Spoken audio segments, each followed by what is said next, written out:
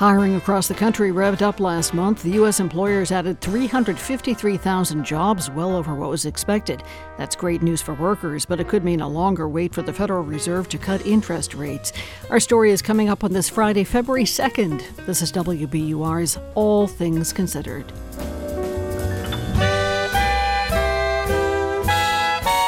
I'm Lisa Mullins. More on the strong economic news coming up.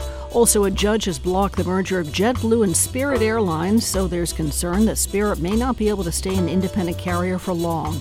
Actor Donald Glover's new series is a reinvention of the spy film Mr. and Mrs. Smith.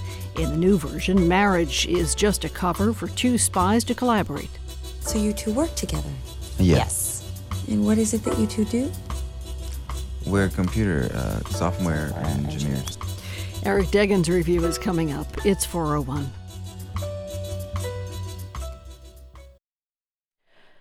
Live from NPR News in Washington, I'm Lakshmi Singh. A year after the Democratic National Committee shook up the presidential nominating calendar, South Carolina will officially go first tomorrow. It'll be President Biden's first time on the ballot this election season.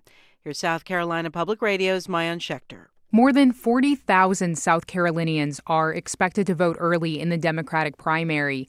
With Biden poised to win the state, Democrats say they'll be watching a key factor they hope will dispel the narrative that voters aren't enthusiastic about the president: turnout.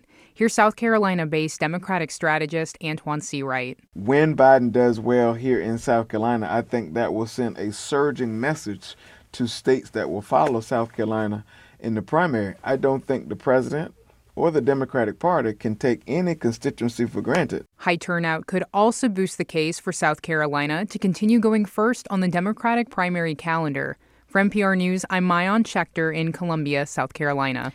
Israel says it has defeated Hamas in the southern Gaza city of Khan Yunis. It's been the main battleground between them in recent days. NPR's Greg Myrie reports the Israeli military now plans to push toward Gaza's southern border. Israel's defense minister, Yoav Gallant, made a surprise visit to Khan Yunis, accompanied by several generals. His appearance lent credence to his claim that Israel had dismantled the Hamas forces defending the city, though there are still reports of limited skirmishes. Gallant said Israeli troops intend to push all the way to Rafah, a town several miles further south on Gaza's border with Egypt. Most of Gaza's civilians are now crammed into the southern part of the territory, with many camped out in tents in the Rafah area. While Hamas is still battling back, Israel says the group is no longer fighting as cohesive units.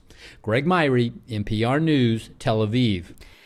Emmy-nominated actor Carl Weathers has died. He passed away at his home yesterday. Carl Weathers was known most recently for his role in the Star Wars series The Mandalorian, as well as other memorable roles in Predator, Arrested Development, Toy Story, and Adam Sandler's Happy Gilmore, but he was likely best known as Apollo Creed. Starring across Sylvester Stallone as rival-turned-ally boxer in the Rocky franchise. Damn, Rock, come on! What's the matter with you? Tomorrow. Tomorrow. There is no tomorrow. There is no tomorrow.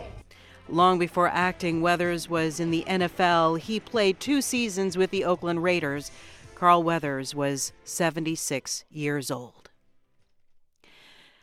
At last check on Wall Street, the Dow was up 134 points. You're listening to NPR News. This is 90.9 WBUR. I'm Lisa Mullins. The Newton School Committee and the Teachers Union say they are extremely close to a deal to end the strike that's gone on for 2 weeks.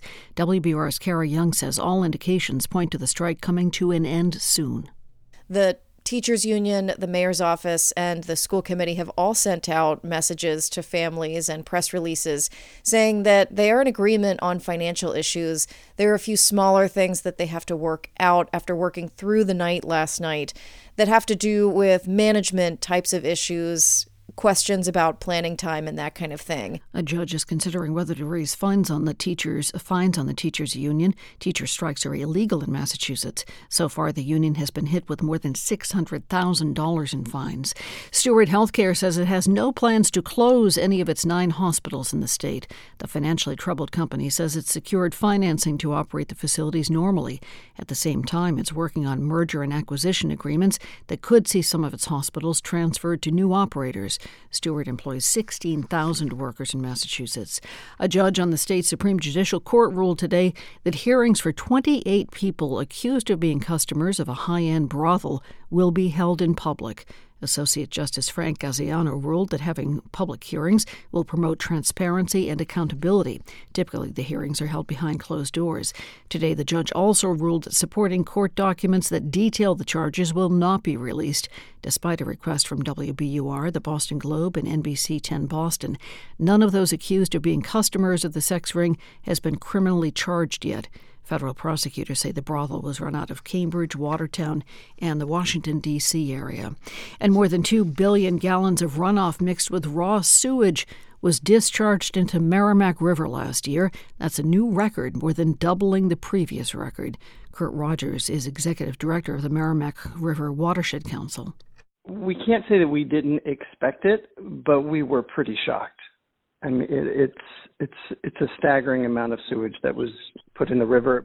He adds the problem gets worse when rain or flooding overwhelm sewer systems. That's happening more often, he says, as climate change drives more extreme rainfall. Cities in the rivershed that are responsible for the discharges are working to repair their sewer systems. In the forecast, no rain, looks like. Clouds are broken up a bit today. They should remain intact tonight, though. Turning windy overnight, chance of maybe for a shower or two, but not too much. About 30 degrees for a low. Weekend should be in the mid-30s. Tomorrow, starting off with clouds, then sunshine moves in, kind of windy. Sunday should be a sunny day, a little bit chilly once again. 41 degrees now at 4:07. Support for NPR comes from NPR stations. Other contributors include the Doris Duke Foundation, which aims to support the well-being of people and the planet for a more creative, equitable, and sustainable future. And listeners like you who donate to this NPR station. It's All Things Considered from NPR News. I'm Sarah McCammon. And I'm Mary Louise Kelly. The Atlanta attorney prosecuting Donald Trump and his allies is pushing back against claims of misconduct. Today, Fulton County DA Fani Willis admitted to a relationship with a prosecutor on the case. She denies, though, violating any ethical standards or any laws. Well, helping us understand the latest is NPR's Stephen Fowler, who's in Atlanta. Hey, Stephen. Hey there. Okay, so I want to make sure that we just understand what these misconduct allegations against Fani Willis are. Lay them out. So one of the co-defendants in this 2020 election interference case is Mike Roman. He's a former Trump campaign official. He filed a motion last month seeking to dismiss the charges against him and disqualify Willis from the case. This filing claimed that Willis hired Nathan Wade as an outside prosecutor on the case in 2021 and hired him as they were in a relationship.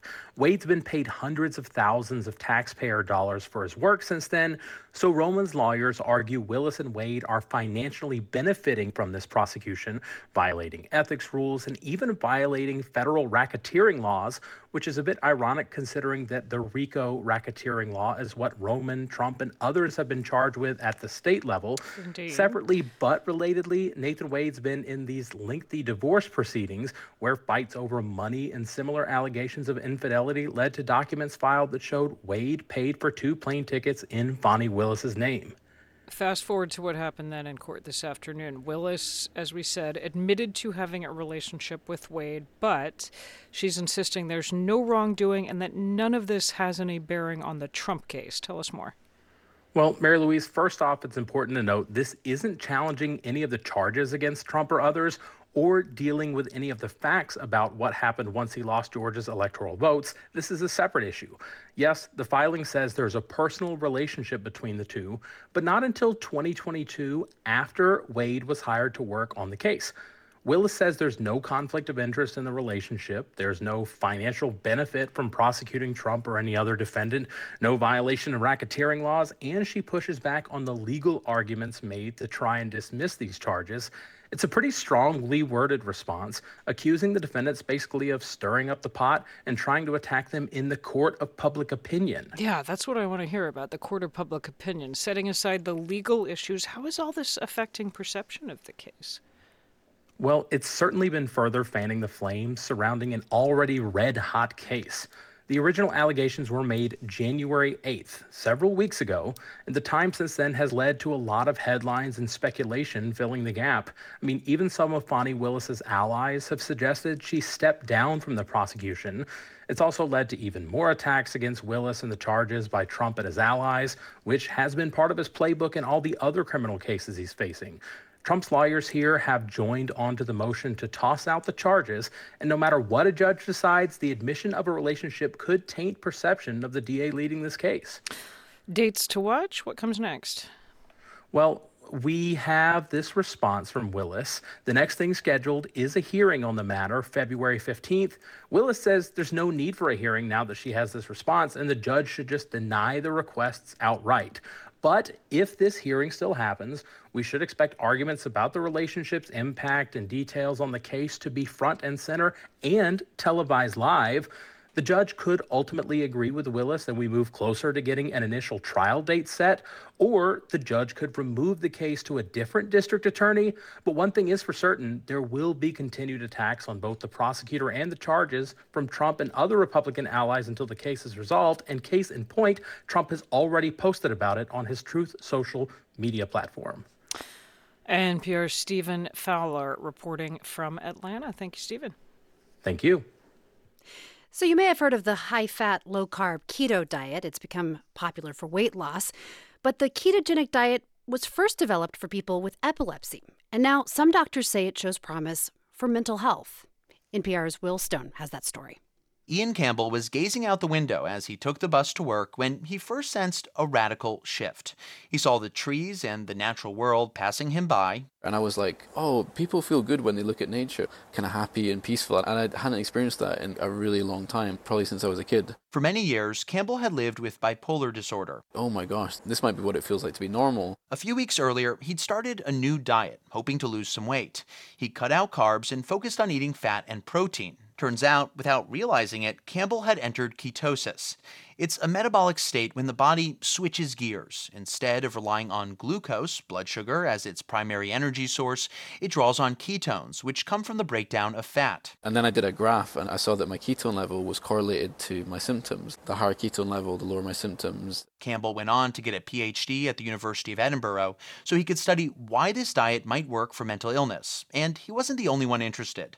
A few years earlier, Dr. Chris Palmer, a psychiatrist at Harvard and McLean Hospital, had his own revelation after two of his patients with schizoaffective disorder tried keto. Both of them had really, truly dramatic, life-changing improvement in their psychotic symptoms. The ketogenic diet was developed over 100 years ago. It's considered a mainstream evidence-based treatment for pediatric epilepsy, which is why Palmer says it's not out of place in his field. Treatments from epilepsy are routinely prescribed for psychiatric conditions. We use them off-label, even when we don't have studies to suggest or to prove that they are helpful for people with mental illness. So in many ways, this is nothing new. But there wasn't much momentum around this research until a few years ago. That's when Palmer started working with Matt Bazuki. His parents were Jan and David Bazuki, a wealthy tech entrepreneur.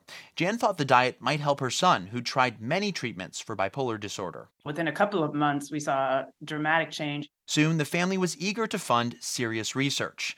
Now there are about a dozen clinical trials in the works to test the ketogenic diet's potential for mental illness, in particular for bipolar disorder, schizophrenia, and major depression. The research and the clinical interest is suddenly exploding. Dr. Georgia Eade is a psychiatrist in Massachusetts who trains other clinicians on how to use the diet. From working with hundreds of people over more than 10 years, almost everybody, and this is really not an exaggeration, who tries a ketogenic diet in the right way for long enough experiences some degree of noticeable benefit. At the moment, there is no high-quality evidence, no randomized controlled trials to back this up. What's out there is encouraging, though. For example, several small open trials have shown promise for bipolar disorder, and an observational study of patients hospitalized with serious mental illness in France found more than 40% achieved clinical remission. Here's how Dr. Shabani Sethi sums up the evidence. I would say it's in a very early stage. Sethi is leading this research at Stanford University.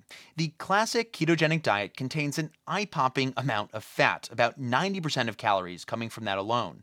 But there are now other versions that dial down the fat and make more room for protein and slightly more carbs. It's not a fad diet, it's a medical intervention. The interest in keto reflects a broader movement around what's known as metabolic psychiatry. It's a term Sethi coined when she launched Stanford's program in 2015. To communicate how metabolic dysfunction, whether it's in the body or in the brain, play a significant role in psychiatric disease. The research here goes back decades. While a causal link isn't proven, there are strong, well-documented associations between certain psychiatric conditions and metabolic problems, like high blood sugar, insulin resistance, and obesity. Sethi's research on bipolar disorder finds the diet can reduce patients' symptoms and improve their metabolic health. She says the diet isn't a substitute for medications. It's not going to necessarily be helpful for everybody, but it's a tool that will help some individuals. Scientists still aren't entirely sure why keto works for seizures. Much of the evidence on the diet comes from epilepsy and other neurological conditions that share similarities with bipolar disorder, schizophrenia, and depression. This includes increased inflammation in the brain, harmful oxidative stress, and problems metabolizing glucose. Research suggests keto can be beneficial on all these fronts, though human studies are limited. Some believe the mitochondria, the power plants of the cell, are crucial. This is what Anna Andreazza studies at the University of Toronto. The mitochondria in our bodies, it's mostly very functional and very adaptable to different sources of energy. But she says research shows in psychiatric illness, the mitochondria can run into trouble. It's actually dysfunctional and is not being responsive. Imagine the mitochondria as a car with a hybrid engine. These ketones, which come from fat, provide an alternative fuel. So when we bring this alternative source of effective energy, now you're bypassing that ineffective fuel that was coming to the car. The thinking goes that fixing that metabolic engine can also help psychiatric symptoms. Dr. Dost Unger at McLean Hospital believes keto research will propel other treatments targeting metabolic health in psychiatry. The ketogenic diet is really a test case, but it's not the silver bullet. We have to be modest about this. But some doctors, like Drew Ramsey, worry there's already too much hype ahead of solid evidence. Everyone should be skeptical. Ramsey is a psychiatrist who focuses on nutrition. He has many questions. One, does it work? It works for some people, which is awesome, but most things work for some people in mental health. Another question is, can patients stick to the diet? Dr. Rif El Malik is a psychiatrist at the University of Louisville. He believes keto can be effective for bipolar disorder and had luck with a few patients over the years, but I haven't been able to get people to stay on it. So I'm not at all as excited as maybe other people. Other doctors say with enough support and education, patients can do it. In his pilot trial, Ian Campbell found about a quarter of people dropped out. But of the patients who completed the study, about a third responded powerfully. They would describe it to me like, it's changed my life completely. I'm reconnecting with my family. I can work again for the first time. It's a sentiment that Campbell knows well, and it's why he's pushing forward with this work. Will Stone, NPR News.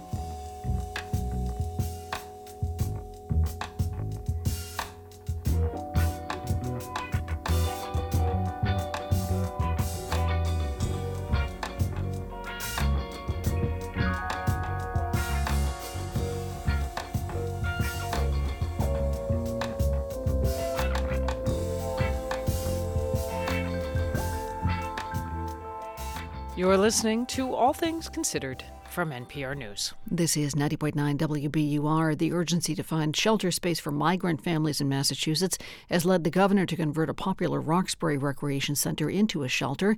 But Boston's mayor doesn't like the idea. Even so, the plan has gone ahead. That story is coming up in about 5 minutes on WBUR. We're funded by you, our listeners, and by Scrub-A-Dub Car Wash. Family-owned since 1966, offering Scrub-A-Dub Unlimited, designed to keep your car Scrub-A-Dub clean anytime you want. Winston Flowers and support for WBUR, the perfect gift for Valentine's Day. Order now to save 10% at WBUR.org. The Dow rose more than 0.3% today. The S&P rose for a fourth straight week. It picked up more than 1% to finish at a record high, and the Nasdaq grew by 1.75%.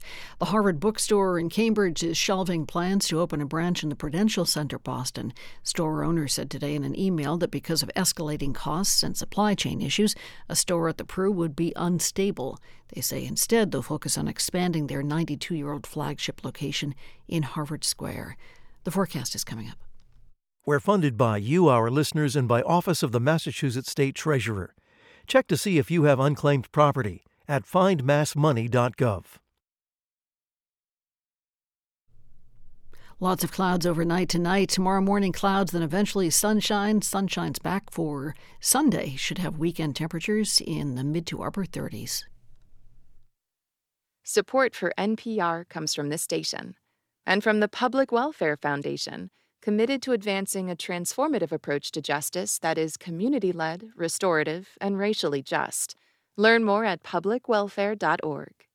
From the Lodestar Foundation, inspired by the principle that helping someone else less fortunate is a path to a happier, healthier, and more meaningful life. Learn more at lodestarfoundation.org. And from the John D. and Catherine T. MacArthur Foundation at macfound.org. On a Friday, it's All Things Considered from NPR News. I'm Mary Louise Kelly. And I'm Sarah McCammon.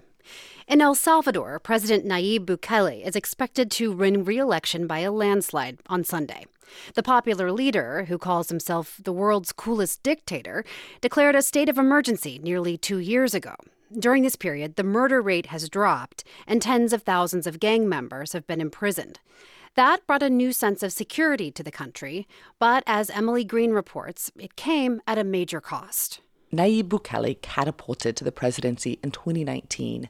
He was 37 years old, favored leather jackets and jeans, and was a social media maverick. Since then, Bukele has become one of the most popular and polemical leaders in all of Latin America. Here he is in a recent video. We were sold a fake peace, he says, and 30 years passed and they sold us a fake security. It's typical Bukele, antagonizing, brash, and politically astute, because Bukele, against all odds, has succeeded in decimating the country's violent street gangs and bringing homicide rates to all-time lows, which he advertises on social media and captures in videos like these. Gang members with shaved heads, stripped down to white shorts, being rounded up in newly built mega prisons. Bukele has achieved all this by essentially disregarding the Constitution. He's imposed an indefinite state of emergency that has suspended constitutional rights and given authorities sweeping powers to arrest anyone, regardless of whether there's evidence. More than 76,000 people have been detained. And most Salvadorans, they're thrilled. Gracias a Dios, lo iluminó y escuchó nuestro ruego. God listened to our prayers, says Arnulfo Mazariego. He sells pupusas and sodas at a street stand in Las Margaritas. For decades, it was one of the most dangerous neighborhoods in the capital. ¿Dónde estaban los derechos humanos cuando frente a mis ojos han matado? Where were human rights when children were killed right before my eyes just because they didn't want to do a favor for the gangs, he says. Mazariego says for years he had to pay a monthly extortion fee of around $250 to the MS-13 street gang just to run his business in peace. But after Bukele's crackdown, the gang members were arrested. Mazariego used the extortion money to pay for an operation on his eyes. He was going blind. Ay, no, personal, a mí no me importa si la está violando. I don't care if Bukele is violating the Constitution, he says. A constitution that clearly prohibits presidents from serving consecutive terms. But Mazariego says it's the people that will decide. From Chile to Ecuador, many leaders are scrambling to emulate Bukele's security policies. He was even voted Costa Rica's favorite political leader in an October poll there. The Biden administration, which was critical of Bukele, has softened its tone. But rights groups say thousands of innocent people have been caught up in Bukele's gang crackdown. Around 100 people marched in the capital calling for the release of their loved ones. Jose Antonio Beltran carries a photo of his daughter to his chest. He says police showed up at his home in December 2022 and demanded his daughter go with them. He says the police didn't give a reason, just that they were under orders to make their quota. Eso me preocupa mucho a mí. I'm worried because my daughter isn't a criminal, he tells us. She doesn't have a criminal record. It's been almost 14 months and I still don't have information, and she hasn't even been tried, he says. While Bukele has acknowledged that some innocent people have been unjustly arrested, he has lambasted human rights groups who criticize his policies, saying they're siding with terrorists. And that message is winning in El Salvador. Some analysts project that Bukele's political party will win 58 of 60 congressional seats, giving Bukele unchecked authority. Malcolm Cartagena is a political analyst in El Salvador. La gente va directo al matadero. People are consciously headed straight to the slaughterhouse, he says. There will be more imprisonments, more persecution, he says. But democracy is a hard sell in a country where violence and jobs are top of mind. Around 70 people gather at a small political rally in San Salvador's historic downtown. A man on a loudspeaker praises Bukele, reminding people to vote. This area was once filled with gangs, but now brims with street life. Carlos Flores is here with his 4 children. They're all wearing T-shirts adorned with Bukele's picture. Flores fled to Virginia as a young man. It's his first time home in 25 years. He says he couldn't travel here before because of the violence. It was too dangerous. But everything is different now, he says. When he left for El Salvador, he couldn't walk around like he is now, he says, with a watch on and everything. Now I can breathe fresh air. In El Salvador, President Bukele has made people choose. Do they want freedom from gang violence, or do they want civil liberties and human rights? Most people are choosing the former.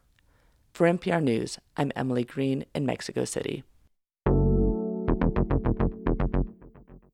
I'm Lisa Mullins, and this is WBUR. Tonight, dozens of migrant families will spend yet another night on the floor at Logan Airport. They need temporary housing, but the state shelters are full. So this week, the governor's office opened a new shelter at a busy recreation center in Roxbury.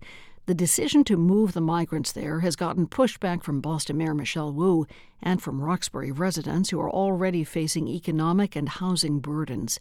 But as WBUR's Paula Mora reports, their objections have not stopped the plan. Around mid-January, Governor Maura Healey faced an emergency. A couple hundred migrants were spending nights at the airport, and the state's shelters were full. After looking at many potential shelter sites, the state was focused on one, the Melnia Cass Recreational Complex, a place where youth groups play sports and older residents walk on the track. The Healey administration reached out to political leaders in Roxbury for a community meeting. About 250 people attended on Zoom. Boston Mayor Michelle Wu was clearly unhappy. Taking offline a community asset that was specifically designed for community programming to be used in this way. And that I take very seriously. For me, that has been a big sticking point. The meeting lasted more than 3 hours. The governor stayed the whole time. In an email, her spokesperson said the state incorporated the community's feedback into their plans. City Councilor Tania Fernandez Anderson is one of the local representatives who helped organize the session with residents. She spoke with WBUR in an interview. The governor is not oblivious that she's coming to a neighborhood that's historically disenfranchised in one of the poorest neighborhoods in Boston. People are going to push back. The mayor seemed to hold out hope that night that another option could be found. But by Monday, the deal was done. The governor told the Roxbury representatives in a letter that plans were underway to shelter up to 400 people at the center. Residents would not be able to use the site until June. Fernandez said the governor was emotional at the meeting. Obviously, her hands were tied. Officials said other locations like Suffolk Downs and a West Roxbury campus wouldn't work as well. The Roxbury Center was more accessible, had more bathrooms and other benefits. To some, the decision was unfair. Sadiki Kambon is the director of the Black Community Information Center. He says he's sympathetic to the migrants, but says that officials didn't consult the community enough. It's just a broad level of disrespect for our community that we encounter on a regular basis. He wants to meet with the governor about this and to advocate for walk-in health clinics in Nubian Square. On Wednesday, Healy and Wu put on a united front at a press conference, and long rows of cots were set up to receive the newcomers. For 90.9 WBUR, I'm Paula Moura.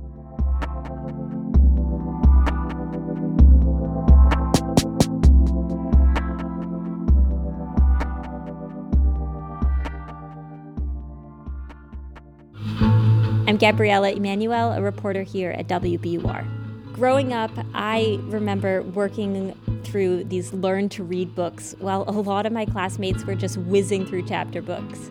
I had bad dyslexia. My parents would come home from these long days at work, 10, 12-hour shifts, and they'd sit down with me, and we'd sound out syllables and then string it into words. Now that I have my own kids, I think about their commitment differently. I see the support, the love that it takes to help someone else do something that's hard for them. This year, I will be sending each of them a bouquet of Winston flowers through WBUR. We used to listen to the station together. I found it easier than reading the newspaper, which was hard for me. If you want to thank someone, consider sending Winston flowers. It's a way to say thank you and also support the news at the same time. Visit WBUR.org to get started.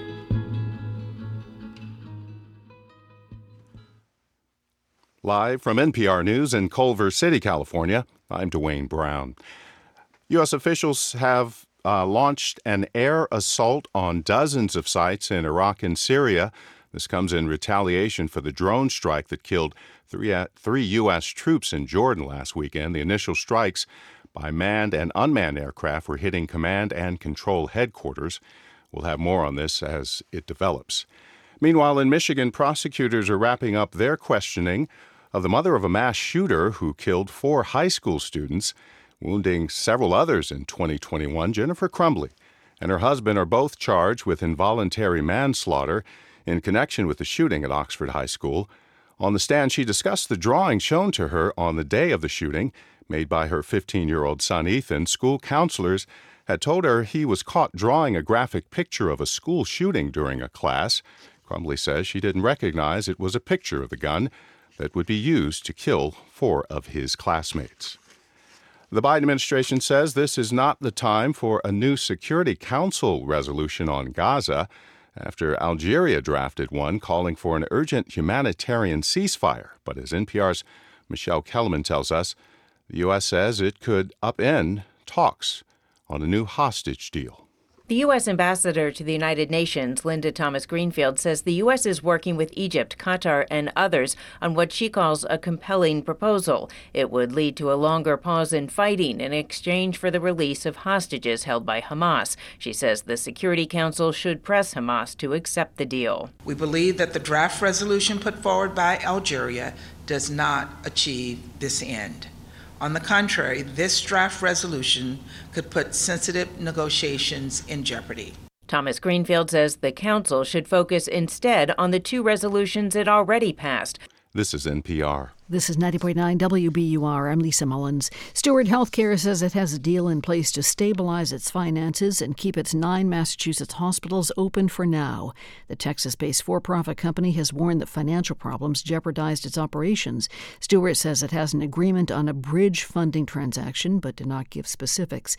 Tim Foley is the executive vice president of 1199 SEIU. The union represents about 5,000 Steward workers. I think it's a good sign that there's stability for some duration as a longer-term plan is put in place to ensure these hospitals remain open. Steward has 16,000 workers in Massachusetts. We're learning more about the Museum of Fine Arts Boston's removal of 8 Native American objects from display. The move complies with new federal regulations to give Native tribes more say on what happens to items culturally important to them. WBUR's Ariel Gray has more. The guidelines require museums to get informed consent from affiliated tribal representatives before exhibiting or doing research on certain cultural items. Ethan Lasser chairs the MFA's Art of the Americas and says pulling the items from view is a step in the right direction. The more that museums are in conversation and building relationships with tribal communities around the stewardship of objects like these and objects from indigenous cultures, the better. The MFA will remove 1 textile, 2 pottery vessels, and 5 musical instruments over the coming weeks until it can consult with affiliated tribal nations. For 90.9 WBUR, I'm Ariel Gray. A former Boston police officer has pleaded guilty to assaulting a U.S. Capitol police officer during the January 6th Capitol riots. 52-year-old Joseph Fisher pleaded guilty to a total of 8 counts yesterday in federal court in Washington. He'll be sentenced in May. Fisher served on the Boston police force from 1994 to 2016. The forecast is next. WBUR supporters include Habib and Associates Architects, serving the greater Boston area with comprehensive architectural services. Proud to support WBUR.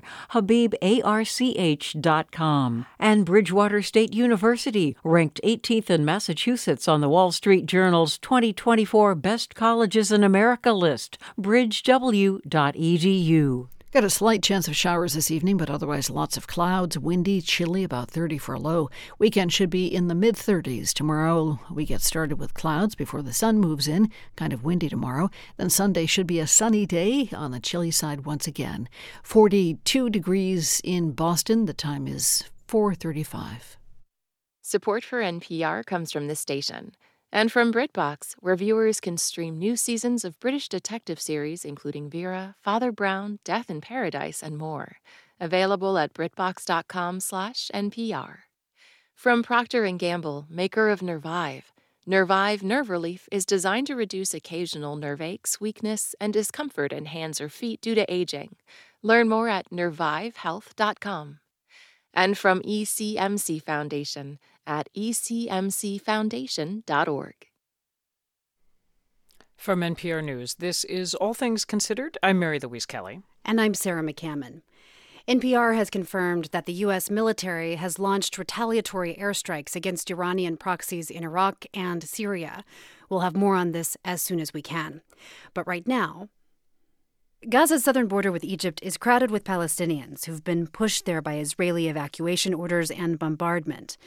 Families are living in tents along the cement border wall, and Egypt is worried they could be forced across into its territory. NPR's Aya Vatraoui has been following this from Dubai and joins us now. Hi there.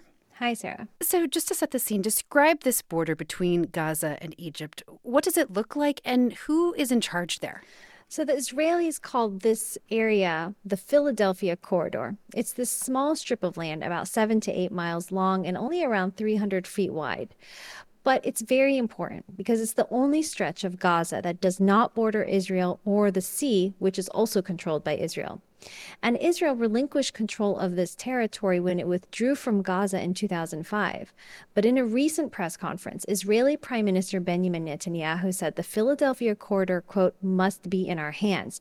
And he said there could be no other arrangement that suits Israel's security needs. Okay, but Egypt has said loud and clear that it does not want Israeli troops at that Gaza border or Palestinians pushed into Egypt. What is Egypt's concern here? That's right. Egypt says Israeli troops at its Gaza border would violate its peace treaty with Israel, and that it fears, of course, that any displacement of Gazans into Egypt could be permanent and could draw Egypt into the war. I spoke with Meret Mabrouk. She's an expert on Egypt at the Middle East Institute in Washington. She says the Camp David peace accords between Egypt and Israel, they've been modified many times over the years, but these changes weren't made unilaterally. They were done with mutual consent. Let's have a listen. There is a treaty, and that treaty very clearly says you're going to be on your side and I'm going to be on my side. We are not going to stray over because that's how wars happen. And she says Egypt's leadership has to take into account public opinion on the streets, which is deeply opposed to Israel's war in Gaza. That was sparked, of course, by the Hamas attacks on Israel that Israel says killed 1,200 people on October 7th. Now, Israel's military response has killed more than 27,000 Palestinians in Gaza, according to its health ministry. Here's Mabrouk again. To have your neighbors massacring people on your borders is difficult. To have your neighbors threaten to shove that massacre over onto your borders is untenable. Aya, what is the Israeli government saying about how it sees the Egypt-Gaza border at this point in the war? Well, it's not so clear. I mean, the government says its policy is not to push Palestinians out of Gaza, but several far-right ministers of that government say that's exactly what they want. Now, more than 1 million displaced Palestinians are crammed at that Rafah border, and this week, Israel's defense minister said troops will reach Rafah, raising concerns about where those people will go next. Israel says smuggling tunnels under that Philadelphia corridor from Egypt have been used by militants in Gaza to bring in weapons. And one Israeli news website described this area as a leak in the dam, or in other words, a leak that Israel has to plug. Okay, so what's Egypt's response to that concern? So Egyptian intelligence officials tell NPR there is a proposal for an Arab Gulf state to finance a deep underground wall between Egypt and Gaza that would block smuggling tunnels, one even deeper than the wall that's already there. But they are adamant there can be no Israeli troops along Egypt's border with Gaza or surveillance activity there. They say that this would be a violation of Egyptian sovereignty. Now, despite these tensions, senior intelligence officials from Egypt and Israel are still talking regularly. And it's that security relationship that has underpinned bilateral ties for more than 40 years. And Egypt is a mediator between Israel and Hamas. And its framework for a truce that it has proposed, maybe even an end to the war and the freeing of Israeli hostages held in Gaza, is being presented to a Hamas delegation this week in Cairo. NPR's Aya Batrawi, thank you so much for your time. Thanks, Sarah.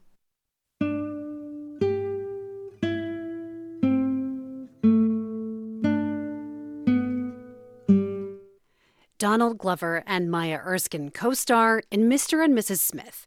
Glover helped reinvent the 2005 espionage thriller as a streaming series for Amazon's Prime Video. It debuts today. And NPR TV critic Eric Deggans says it's a savvy and entertaining reboot, which emphasizes the personal over James Bond-style theatrics. What would two spies look like in marriage counseling? Well, for one thing, Maya Erskine, who balances playing steely and vulnerable as ambitious spy Jane Smith, can't be honest with a therapist, played by Sarah Paulson, when she describes problems with her husband, Donald Glover's John Smith. I think John's under the impression that our boss favors me. Well, he does.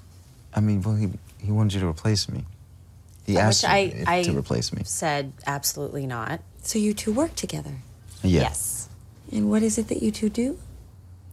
We're computer software engineers. Their thinly disguised stories about marital problems make therapy difficult, but when the therapist leaves the room, they say what really bugs them about a mission gone wrong. You almost got me killed. You killed? I saved you. You didn't save me. I didn't need your help. Oh, really? Did you die? Yeah, are you dead right now? Am I dead right now? Yeah, are you? What? Are you insane? This is the wonderful twist about the modern Mr. and Mrs. Smith. They're spies whose cover is playing a married couple, each of them fighting to figure out how much of their emotional connection is genuine and how much is spy tradecraft. That struggle begins in the first episode, titled First Date, where John and Jane Smith have just been hired by a mysterious spy agency. They meet for the first time in their first day on the job at their fake home, a Tony-renovated brownstone in New York City. John opens a mysterious package. State license, banking card, carry permit,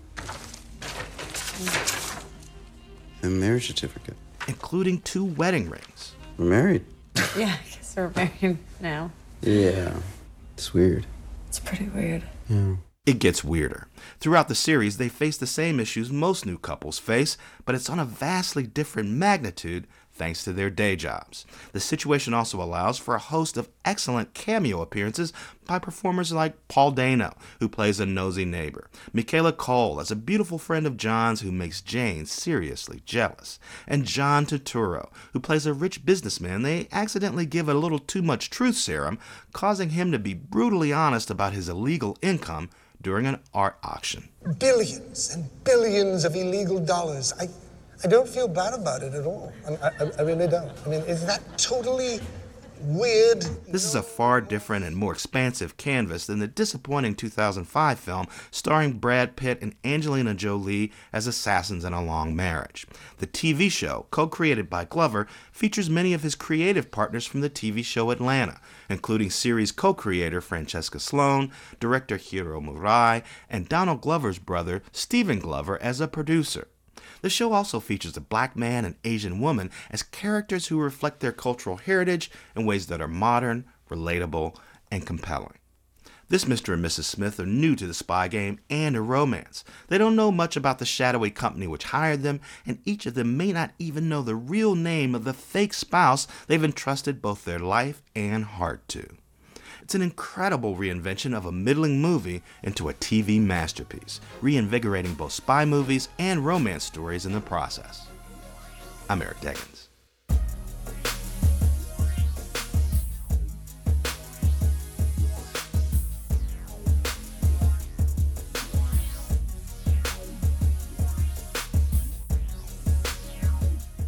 You're listening to All Things Considered from NPR News. The famous boulevards and winding side streets of Paris are famously clogged with traffic. The city's latest effort to reduce congestion goes before voters on Sunday. If the referendum passes, it will hugely increase parking fees for large vehicles, in particular SUVs. From Paris, NPR's Eleanor Beardsley reports. Posters around the city ask, do you want more or less SUV in Paris? The campaign is the latest idea from a mayor who's already carved out more than 500 miles of bike lanes across the city, clawing back space that used to belong to cars. Mayor Anne Hidalgo has also reduced the speed limit to 18 miles an hour. It's no secret that she's no favorite of Paris drivers. Uber driver Julien Marais picks me up in his SUV. He says the referendum is just smoke and mirrors. Because there are already pollution standards for all vehicles driving in Paris, and most SUVs here are hybrid, sometimes you need a bigger car for work. Paris can't ban everything. The referendum being put before Parisian voters this Sunday is not about banning SUVs, but discouraging them by raising street parking rates to as high as $40 an hour. Still, city leaders hope the outcome will send a signal to car makers. David Belliard is in charge of transportation and the transformation of public spaces in Paris. In a recent video, he called the growth of SUV sales in Paris a silent scandal. Why are there so many? Because people and organizations put tons of money into lobbies to influence decisions. We know these SUVs are big money for car makers. This vote goes against those lobbies. Belliard was also in charge of last year's referendum to ban rental electric scooters, which then disappeared off Paris streets overnight. Polls show 60% of Parisians support hiking parking fees for SUVs. Theo Ponchel is a pollster with Opinion Way. SUVs are quite negatively seen, but not as much as you could think. He says almost 60% of Parisians have a negative opinion of SUVs. Still, most Parisians NPR spoke to did not support Sunday's vote. Even tiny car owners, like Pierre Adelphon, who was stepping out of his Fiat. It's difficult to blame the person to have an SUV because some person use a car for professional activity and the price of the transport in Paris are more expensive. Adelphon says most people just have one car. He suspects the mayor is trying to deflect attention from the fact that the city is snarled in traffic and mired in construction projects that have gone over budget. 24-year-old Julien Tellier is filling up a Range Rover at the gas station, but it's not his. He's rented it for work. He says you don't need a car in Paris because the public transport is great. He's against the consultation, too. It's idiotic because people who have SUVs have the money to pay for higher parking. It's always some kind of policy to penalize people and never something positive to wake up our consciences. René Ducoré is squeezing his Land Rover into a tight spot on the street. The 45-year-old restaurateur says it is hard to find a space, but he can also park his electric SUV at a charging station. He didn't know about the referendum. We had gas cars, he says, and they told us to switch to electric. Now they found something else. Ducoré says it's complicated, but he's planning to move out of Paris anyway. Eleanor Beardsley, NPR News, Paris.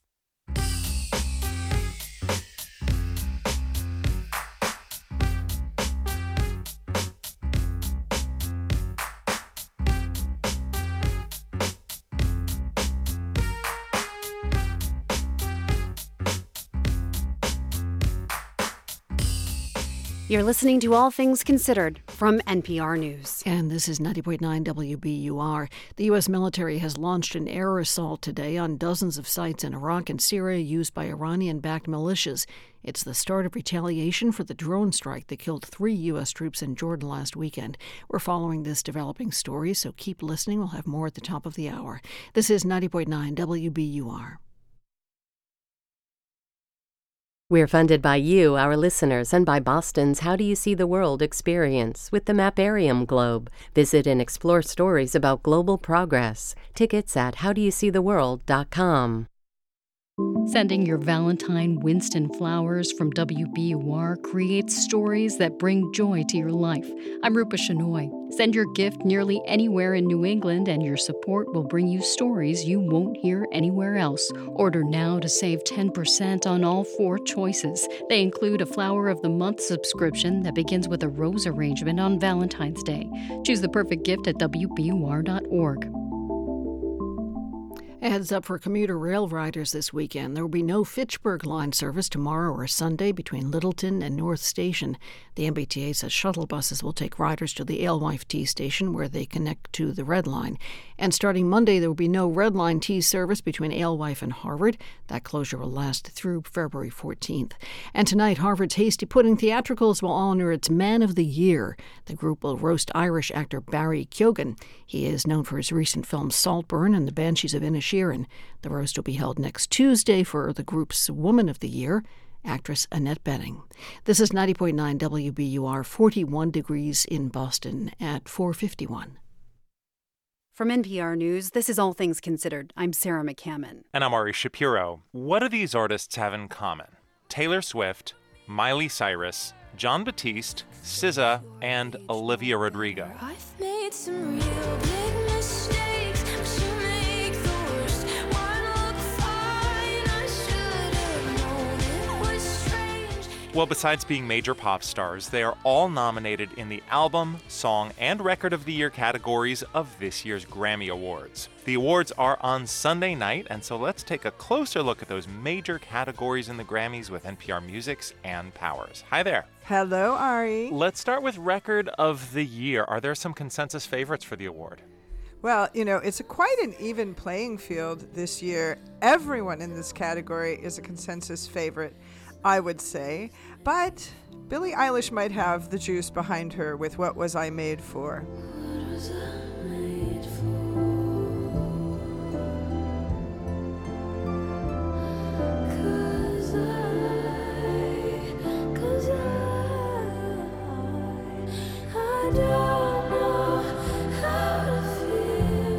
This song is very strongly predicted for an Oscar as well as potentially a Grammy. It's a beautiful song. I was listening to it the other day and I thought, wow, Barbra Streisand could sing this song. It's just a classic. When they say she get it from her mama, I'ma say you got it right. But honestly, any of these songs, have their strong followings. Victoria Monet, for example, a new nominee in these top categories and also a Best New Artist nominee. Her On My Mama was like a total anthem this past year, and I think that also might take it. I put that on my mama, on my hood. I look fly, I look good. You can't touch my bag, but you could. I look fly, I look too good. Put that on my mama. Have you got a personal favorite? Well, we were good, we were gold. Ari, I am a longtime Miley Cyrus fan, supporter, defender, and I really think it's time I for didn't Miley know that about to you. take this award, and Flowers expresses who she is in such a beautiful way. I'm rooting for that one. Ooh, I didn't want to leave, baby. I didn't want to fight. Started to cry, but then remembered I can buy myself flowers. Write my name in the sand. Well, Record of the Year is different from Song of the Year. Song of the Year is specifically for songwriting. Anyone nominated in this category catch your attention? Well, the question is, did the voters go for Lana Del Rey's epic, woozy, slightly crazy A&W? I think if that won, it would be sort of like the Beatles' Revolution No. 9 winning. You know what I mean? Like a really weird song winning. Jimmy, Jimmy, Jimmy, Jimmy, right. Jimmy, Shimmy cocoa butt, shimmy give me high. Love me if you love enough, you can be my light. Shimmy only love me when you wanna get high. At the same time, this is the year, the moment, the century of Taylor Swift, and maybe this is the category she takes with Anti-Hero. It's me, hi, I'm the problem, it's me. At tea time, everybody agrees. I'll stare directly at the sun, but never in the mirror. It must be exhausting, always rooting for the anti-hero. We've talked about Song and Record of the Year, the third big award, Album of the Year. Features some of the same names. Who's considered a favorite here? I do think SZA's SOS has a strong chance because it was commercially such a juggernaut. Give me a second, give me a minute. Now I'll let you finish. Yeah, that's right, I need commissions on mine. On the top of the charts for months, you know, and it is a classic of new R&B, so I'm rooting for that. One inside, case how you forgot. No, you've been more than lost. Without me, I'm so coming back. I'm so greasy, SB so needy. Punk try to replace me, but the stakes is too high. They can't survive. Consensus critical favorites don't always line up with Grammy nominations. Why do you think that is, and has that also proven to be the case this year? It's definitely less the case than it used to be. I mean, you probably remember back in the day when critics supported, you know, indie rock and loud, transgressive music, and that stuff rarely got nominated at the Grammys. Now, critics love mainstream pop as much as they love underground sounds. So I think it does line up with critical consensus, but at the same time, some things have been overlooked.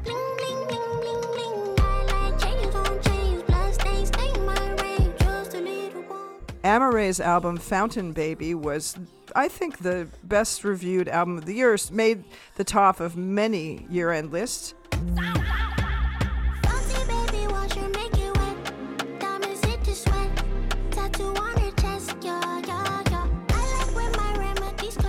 And Amare is only nominated for her collaboration with Janelle Monáe on Monet's album, The Age of Pleasure. So there's still a tiny divide between critics and Grammy voters. This is also a year that is dominated by women. What do you make of that?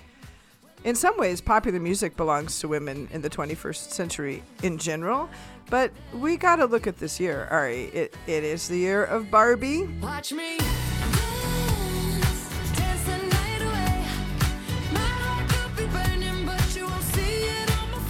Femininity is in. That sounds so shallow, but I feel like there is this sort of general cultural embrace or renewed embrace of all aspects of womanhood and unapologetic femininity. I mean, you know, so many people are rooting for Taylor Swift and her romance with Travis Kelce. There's nothing more conventional than a beautiful blonde and a football player. So not just women, but this idea of womanhood is sort of back in the cultural spotlight. And can we end with a nod to Joni Mitchell, who remarkably has never performed at the Grammys before, but that's about to change? Yes, I'm so excited for that. Someone on social media said they were gunning for, kind of a SZA, Joni, Lana collaboration, maybe on a song like A Case of You. That would be awesome. But I'm expecting a version of the Joni Jam with Brandi Carlile by her side. I've looked at clouds from both sides now, from up and down, and still somehow it's cloud illusions that I recall.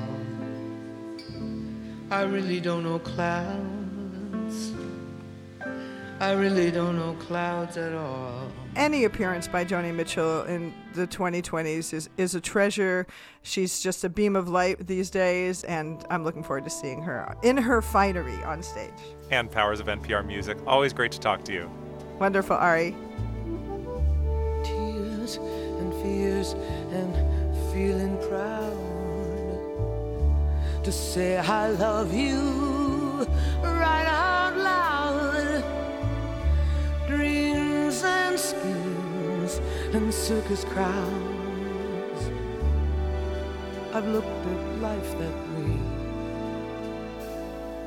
All but now. You're listening to All Things Considered from NPR News. Support for NPR comes from this station and from Procter & Gamble, maker of Metamucil, a fiber supplement containing psyllium, a plant-based fiber for trapping and removing waste in the digestive system, designed to be taken every day. More at metamucil.com. From the estate of Joan B. Kroc, whose bequest serves as an enduring investment in the future of public radio and seeks to help NPR be the model for high-quality journalism in the 21st century. From the Kresge Foundation, established 100 years ago, the Kresge Foundation works to expand equity and opportunity in cities across America. A century of impact, a future of opportunity. More at kresge.org. And from the Doris Duke Foundation. This is 90.9 WBUR. We're going to have an early spring in the unimpeachable, irreproachable, and deeply considered opinion of Massachusetts official groundhog. That would be Miss G, who lives at the Mass Audubon Drumlin Farm Wildlife Sanctuary in Lincoln. Miss G did not see her shadow today. No surprise since it's cloudy. This is the 5th consecutive year she's predicted an early spring. Sometimes she's even been right. It's 4:59. I'm Here Now host Robin Young, and this is 90.9 WBUR FM Boston, 92.7 WBUA Tisbury, 89.1 WBUH Brewster. Listen anytime with our app or at WBUR.org. WBUR, Boston's NPR news station. About 1 hour ago, the United States launched airstrikes at sites in Iraq and Syria. They're in retaliation for the attack that killed 3 American reservists in Jordan last weekend. The administration says it will not strike anywhere inside Iran. Today is Friday, February 2nd, and this is WBUR's All Things Considered. Good afternoon, I'm Lisa Mullins. Also ahead, more than 800 officials in the U.S. and Europe have signed a letter criticizing their government's support for Israel's war in Gaza. And South Carolina Representative Jim Clyburn is a storied kingmaker in Democratic politics. Coming up, Clyburn states new role in holding the first Democratic primary and his advice for President Biden. Said to the president, let's just stay focused on the family, stay focused on the community. More from Congressman Clyburn coming up. It's 5:01. Live from NPR News in Washington, I'm Jack Speer. The U.S. has begun retaliatory strikes in response to last week's drone attack that killed 3 U.S. service members and wounded dozens more at a base in Jordan. U.S. military officials are confirming airstrikes against Iranian-backed militia and Iran's Revolutionary Guard Corps on more than 85 targets in Iraq and Syria. The Biden administration had previously said the U.S. would carry out a multi-tiered retaliation, possibly over a period of days, in response to the deadly drone attack last Sunday.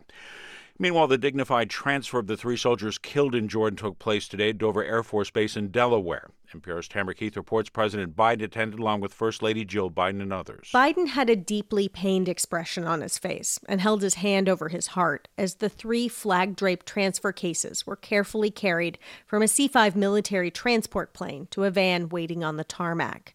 Sergeant William Rivers, Sergeant Brianna Moffett, and Sergeant Kennedy Saunders were Army reservists serving at an outpost in Jordan near the Syrian border when they were killed.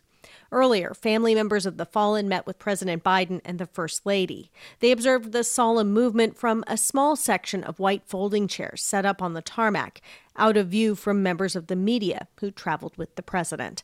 Tamara Keith, NPR News. In a new court filing, Georgia DA Fani Willis argues motions to disqualify her from the case in the Trump election interference case should be dismissed. Member station WABE in Atlanta, Sam Greenglass reports. Willis's 176-page response came nearly a month after defendant Michael Roman alleged a disqualifying conflict of interest that tainted the charges against him.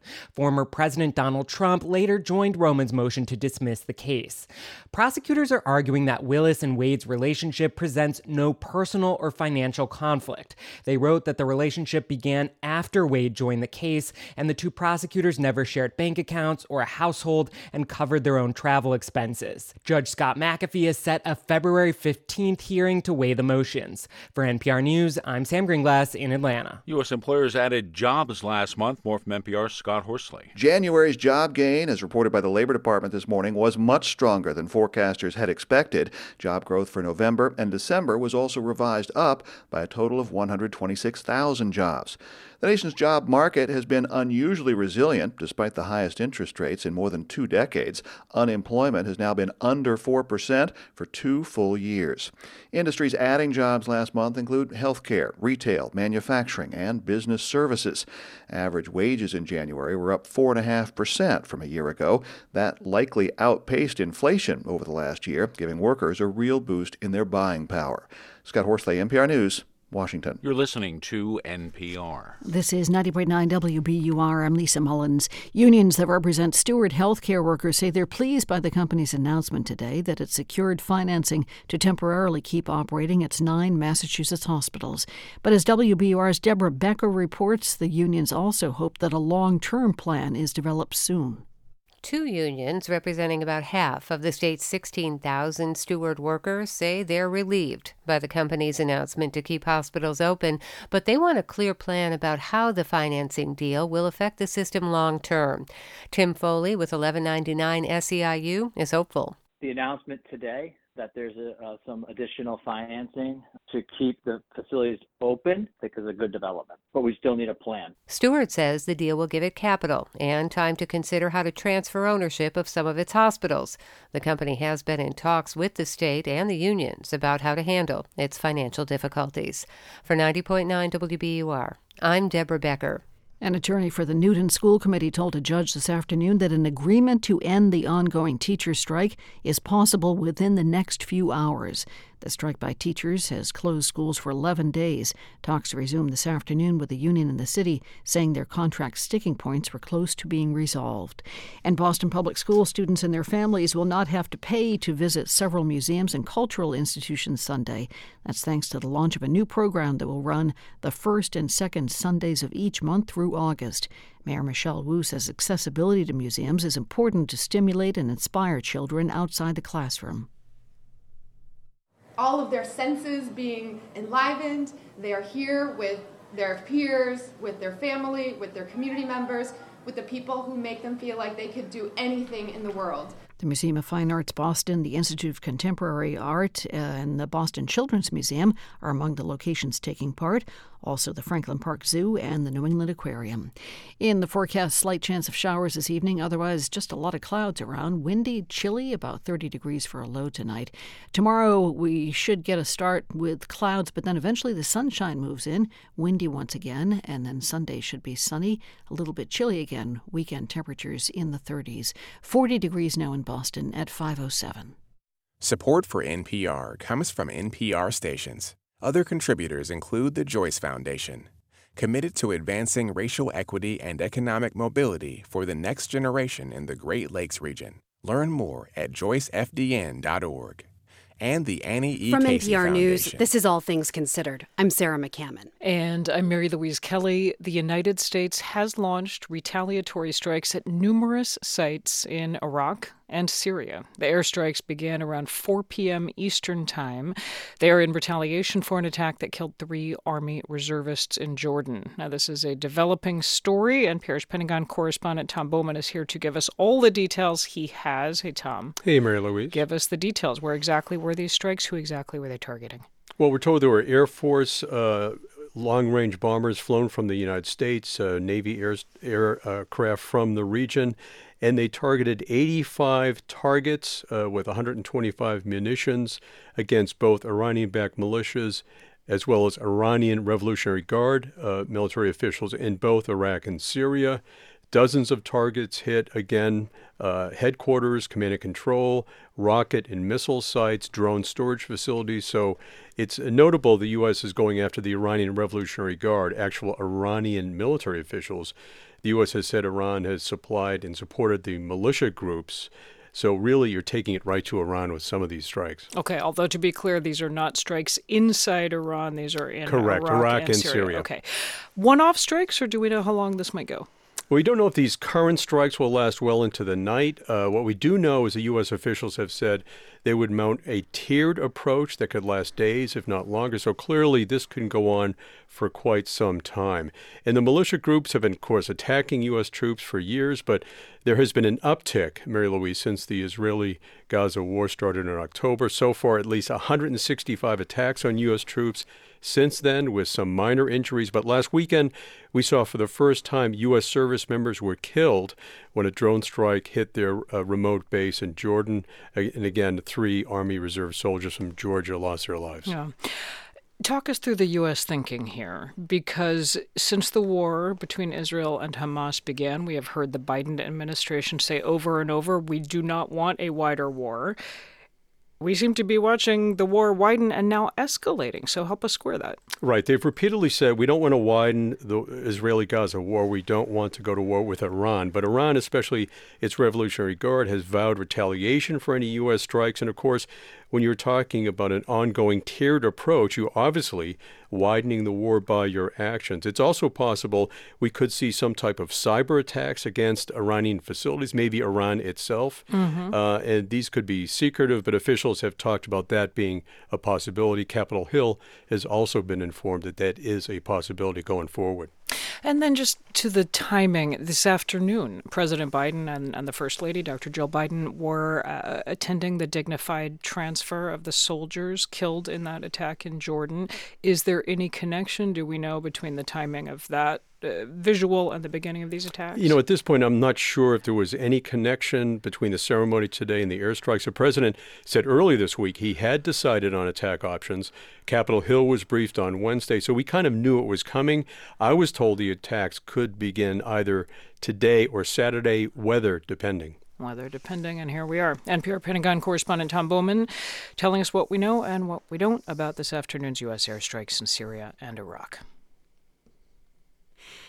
And for more analysis, let's bring in retired military General Officer Michael Nagata. General Nagata, welcome. Thank you. It's a pleasure to be here. I'll just start here. What was your first reaction to the news about these strikes? My first reaction probably mirrors the reaction of many people across the region. Will this have the effect the United States is seeking? As we've already heard, the United States does not want a wider war, but it obviously felt compelled to conduct a reprisal attack. Does this make anything better? I don't think we were going to know that for at least several days, maybe longer. How will you start to form an opinion about that? What will you be looking for? I guess I'd be looking for several things. First and foremost, I'd be looking for a change in Iranian behavior that is beneficial to the U.S. and its allies in the region, whether it is behavior by the Iranian state and its organizations like the Quds Force or the IRGC or its proxies, of which there are many proxies. If we see a behavior change that is beneficial to us, then we'll know. If we don't, then we'll know something else, which is that it's not having the effect we want. You've said the administration doesn't want a wider war. How would you define the goals here? What are the administration's strategic goals? Beyond the statement, we don't want a wider war, which I certainly sympathize with, I'm not unaware of any more granular description of what that means that has come from any senior U.S. policymaker so far. So it could mean a lot of things. It could mean something as extreme as a complete capitulation and reversal of Iranian behavior in the region. That is something I do not expect to happen. It could be something much more modest, such as a slight reduction in attacks on U.S. and allied shipping and personnel. That's an effect, but it's not a particularly satisfying effect. After the news of these 3 soldiers' deaths, President Biden said that the United States would respond. It is responding. What do you make of the administration's calculus here about how to respond? Well, I suspect that its choices were fairly constrained. I seriously doubt anybody wanted to countenance a major land incursion of any kind, particularly given the enormously sophisticated ability we have to conduct airstrikes or missile strikes. So that was the low risk option that I'm sure many policymakers and other senior leaders in the government were attracted to. I probably would have been attracted to it as well. But again, will it have the effect that we hope for, which is both making Iran pay a price for what they have done to our 3 service members on all the other attacks, but most importantly, will it change their behavior or the behavior of its proxies? As I've already said, I don't think we're going to know for some time. I will tell you I am personally dubious. Briefly, how concerned are you about a broader spiral of violence? I am concerned. I can't really quantify how concerned I am, because this region is not only so complex and volatile, it also has the dimension of being highly unpredictable. Most external actors, whether it's the U.S. or in Europe or anywhere else in the world, most actors around the world don't do a particularly good job of predicting what the future trajectory of actors in the Middle East is going to be. I think that hard reality will play out again here.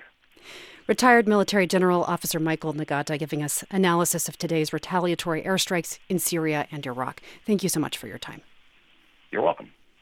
And let's stay with Middle East-related developments and word that U.S. government officials who oppose the Biden administration's policy in Gaza are now joining forces with colleagues in Europe. NPR's Michelle Kellerman reports on an open letter signed by more than 800 civil servants on both sides of the Atlantic.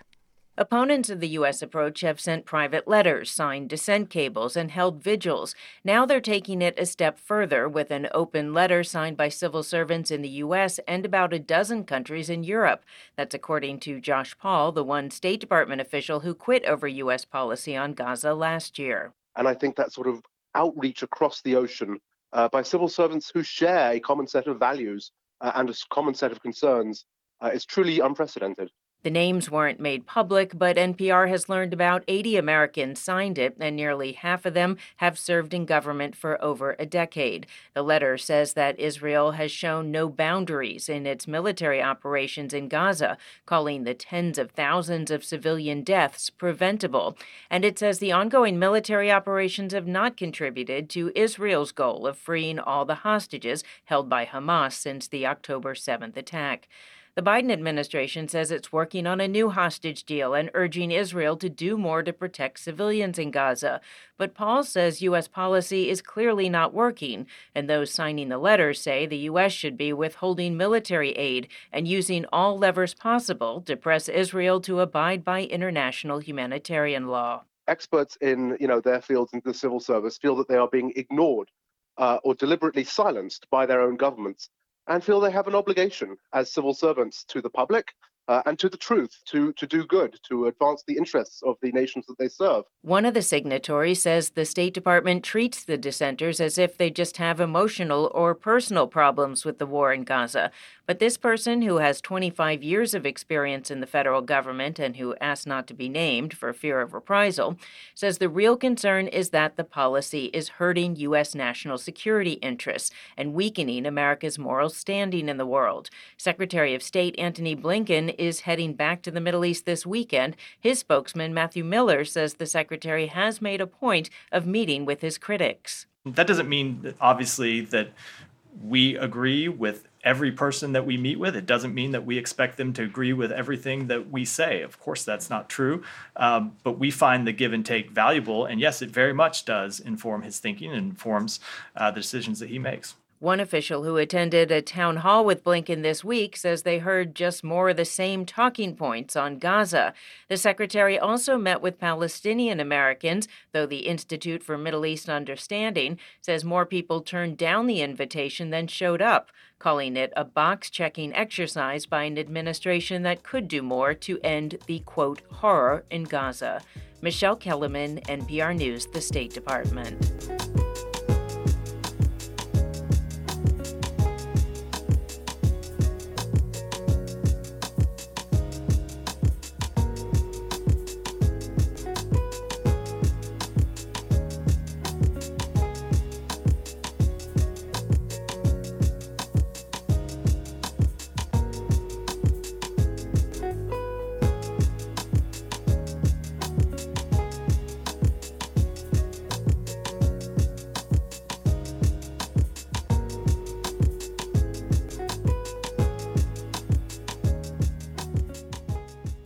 This is All Things Considered from NPR News. And thank you for listening to 90.9 WBUR. Strong jobs numbers from last month. Hiring was up as U.S. employers added an unexpected 353,000 jobs. That story is coming up in about 15 minutes on WBUR. We're funded by you, our listeners, and by Blue Cross Blue Shield of Massachusetts. Medicare Advantage plans as low as $0 per month. New benefits for 2024. BlueCrossMA.com/go. And Scrub-A-Dub Car Wash. Cleaning cars since 1966 with 22 New England locations. Learn more about Scrub-A-Dub Unlimited at scrubadub.com. A dozen stunning long-stemmed red roses. How about 2 dozen? Send the perfect gift to your Valentine and support WBUR at WBUR.org. The Dow rose more than 0.3% today. S&P rose for a fourth straight week, picking up more than 1% to finish at a record high, and the Nasdaq grew by 1.75%. The Vineyard Gazette Media Group has named a new publisher. Former WBUR reporter Monica Brady-Myroff will become publisher beginning March 11th. Former publisher Jane Seagrave will continue with the Vineyard Gazette as a member of the board. The Vineyard Gazette Media Group is the largest media organization on Martha's Vineyard. The forecast is coming up. We're funded by you, our listeners, and by Explo, Part Magic, Part Summer Enrichment Program for curious kids and teens. For dates and campuses, visit explo.org/summer. And the ICA, Art from the Caribbean and Beyond, in a groundbreaking new exhibition. On view now, icaboston.org. We've got one more cloudy night ahead, then another cloudy morning, and then we should see the sunshine. Should gradually break through during the day tomorrow. A windy, dry, and chilly day, right about the mid-30s. Sunday should bring bright sunshine, maybe a few clouds around. Temperatures should not break out of the mid-30s, though. We could see the sun last early into next week. This is 90.9 WBUR, 40 degrees in Boston at 5:21. Support for NPR comes from this station and from Jarl and Pamela Mohn, focusing on civil liberties, foster youth, public radio, and the arts. From the Alfred P. Sloan Foundation, supporting books, radio, podcasts, film, television, theater, and more to bridge science and the humanities. And from the Public Welfare Foundation, committed to advancing a transformative approach to justice that is community-led, restorative, and racially just. Learn more at publicwelfare.org. This is All Things Considered from NPR News. I'm Mary Louise Kelly. And I'm Juana Summers in Columbia, South Carolina, where tomorrow the state holds the first in the nation Democratic primary. President Biden is expected to easily win his party's first official 2024 contest. And voters have seen a lot of the president and his allies, including South Carolina Congressman Jim Clyburn, in recent days. They've been reminding people that the ballots cast in South Carolina this week will have an impact on how Biden is viewed across the country, just like 4 years ago. But the truth is, I wouldn't be here without the Democratic voters of South Carolina, and that's a fact. Congressman Clyburn, it's great to be here in Columbia with you. Welcome back to All Things Considered. Well, thanks for having me back. So voters here in South Carolina will have their say tomorrow, and this is the first time that your state has been first in the pecking order for the Democratic primary process. And I have to say, I was here 4 years ago, and things look a lot different in the Democratic primary this time around. So what does that mean we should take away from the results of the election here in South Carolina tomorrow? How will you know that the president has had a good night? Well, I'll be going precinct by precinct, county by county, looking at the returns. We're not going to get anywhere near the turnout that we got before. This is almost an uncontested. Right. I'm going to see how far we got beyond New Hampshire's percentage. I think he got somewhere like 67% in New Hampshire and not being on the ballot. I want to beat that since we do have a ballot. You, as many people know, are a longtime ally of President Biden. He credits your endorsement 4 years ago with him becoming president of the United States. What advice have you given the president and his team as we're in this moment in the campaign where national polling averages and polling in some swing states even show President Biden running even with, or in some cases trailing, former President Trump, the likely Republican nominee? My father was a minister. He thought he was training me for the ministry. He may have been. I just didn't hear the calling. And he always told me, pick 3 things. If you ever give a speech, 3 things. Us ministers, he would say, it's the Father, Son, the Holy Ghost. With you politicians, this is what I'm going to do for you, this is what I'm going to do for your family, and this is what I'm going to do for your community. And I've just said to the president, let's just stay focused on the family, stay focused on the community, and let people know exactly what you're going to do for them. And he's done that. Our colleagues who cover the election and I and our team have heard from voters in states across the country. And one thing that stuck out to me, there was a voter in New Hampshire that spoke to our colleague Tamara Keith. And this voter told her that they wish that they could vote for something rather than simply casting a vote against someone else. What would you say, as a close ally of the president, that this president stands for in 2024? Freedom and democracy.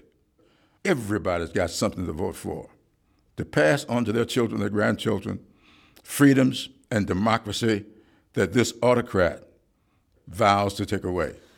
I want to shift the focus of the conversation now to black voters who, of course, are essential for Democrats to turn out, which is something I do not have to tell you.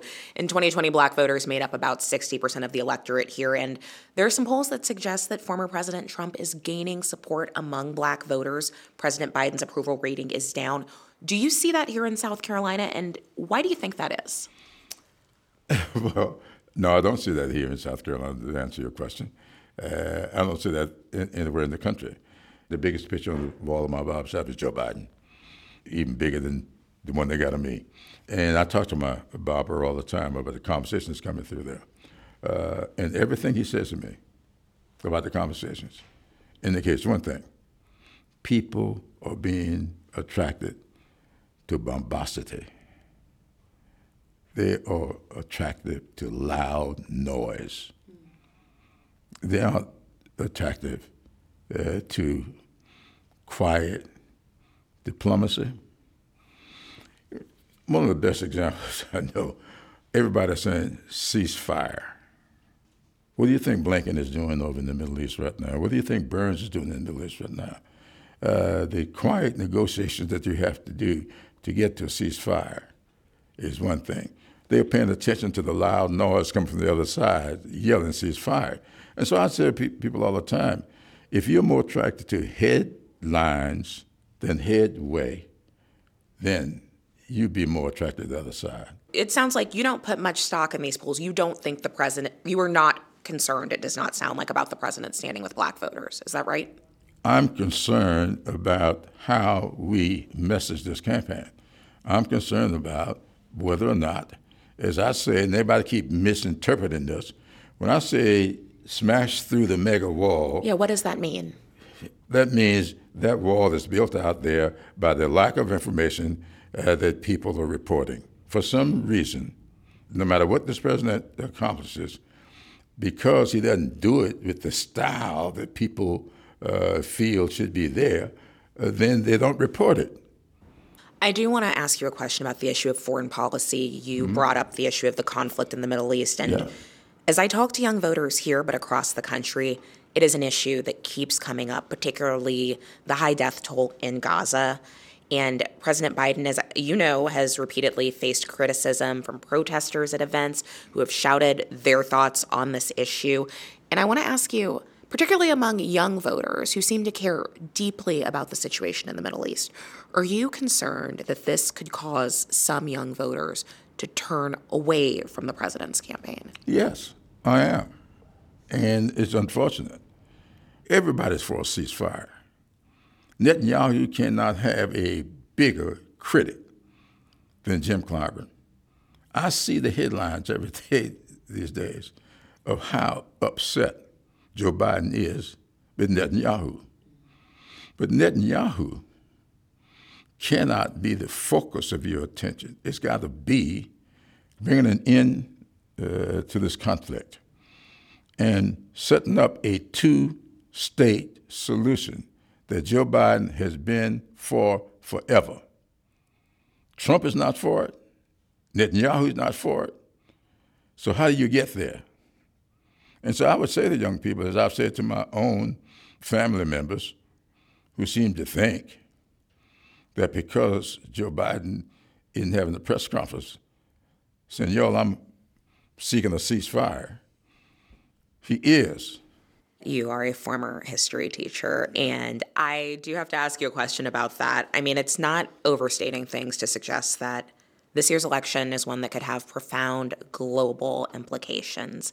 If you were back in the classroom today, how would you put the stakes that this country faces in November into context?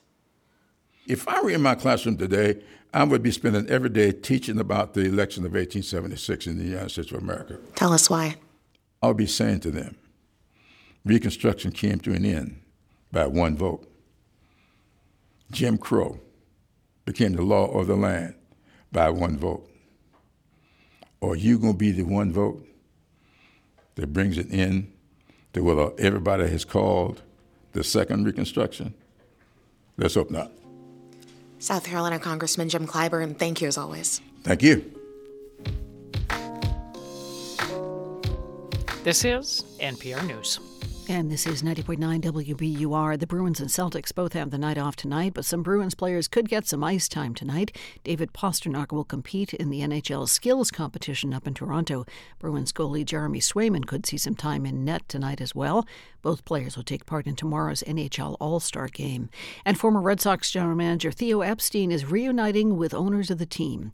Epstein has been named senior advisor to Fenway Sports Group pending approval. The company owns the Sox, Pro Hockey's Pittsburgh Penguins, and the Liverpool Football Club, as well as other entities.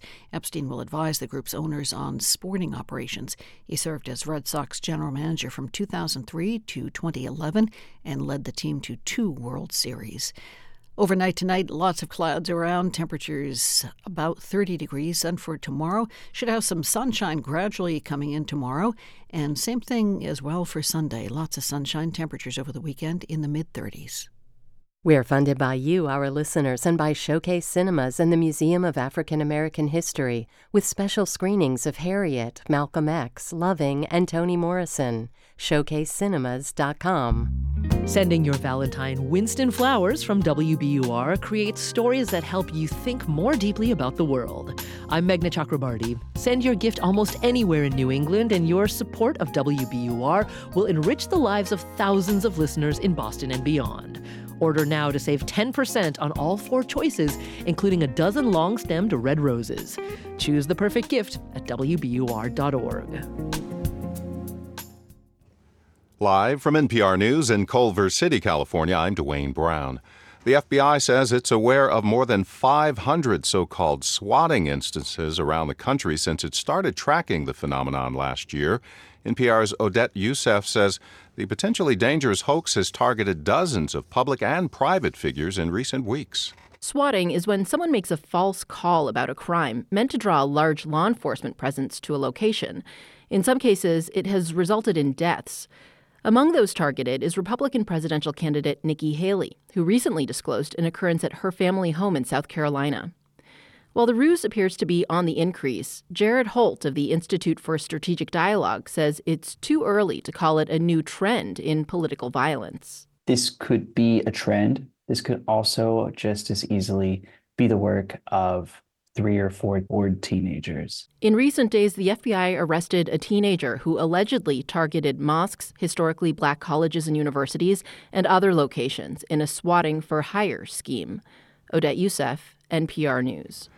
A proposed ban on menthol cigars and cigarettes remains in limbo since the Biden administration put it on hold. NPR's Yuki Noguchi has the latest. Menthol is most heavily marketed and consumed in black communities, where over 80% of smokers use menthol.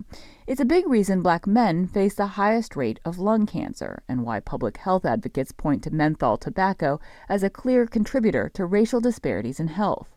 The White House put off finalizing the ban until March and has agreed to hold meetings with groups opposed to the rule. Meanwhile, in places like California and Massachusetts, where menthol bans have already taken effect, the industry is marketing menthol-like tobacco to circumvent those rules. Yuki Noguchi, NPR News. Stocks finished higher across the board on Wall Street today. This is NPR. This is 90.9 WBUR. I'm Lisa Mullins. Court hearings will be held in public for the 28 people suspected of being customers of a commercial sex ring.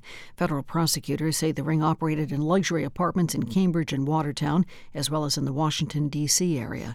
WBUR's Deborah Becker reports on the ruling today from a justice on the state's highest court. Associate Justice Frank Gaziano agreed with the Cambridge clerk magistrate's decision that the hearings will be public, but he said the documents outlining why the 28 people were summoned to court will not be released. Gaziano said open hearings will promote public confidence in the judiciary by demonstrating that people are treated equally. When the alleged operators of the ring were arrested, federal authorities said the customers are prominent individuals, and they referred their names to Cambridge police to determine whether criminal charges might be filed. Typically, clerk magistrate hearings are not public, but WBUR and other media requested access to the hearings and the supporting documents. For 90.9 WBUR, I'm Deborah Becker. Congresswoman Ayanna Pressley is calling on the federal government to address the rise in childhood trauma as a result of COVID. Pressley says federal data show nearly half of young people in the country have faced mental health disorders at some point. She says that includes grief, depression, and neglect. Pressley is asking the Secretary of Health and Human Services to find ways to tackle childhood trauma, especially in lower-income communities and communities of color. And more than 2 billion gallons of runoff mixed with raw sewage was discharged into the Merrimack River last year. That's a disturbing new record, more than doubling the previous record. Kurt Rogers is executive director of the Merrimack River Watershed Council. We can't say that we didn't expect it, but we were pretty shocked. I mean, it's a staggering amount of sewage that was put in the river. The problem gets worse when rain or flooding overwhelms sewer systems, and that's happening more often as climate change drives more extreme rainfall.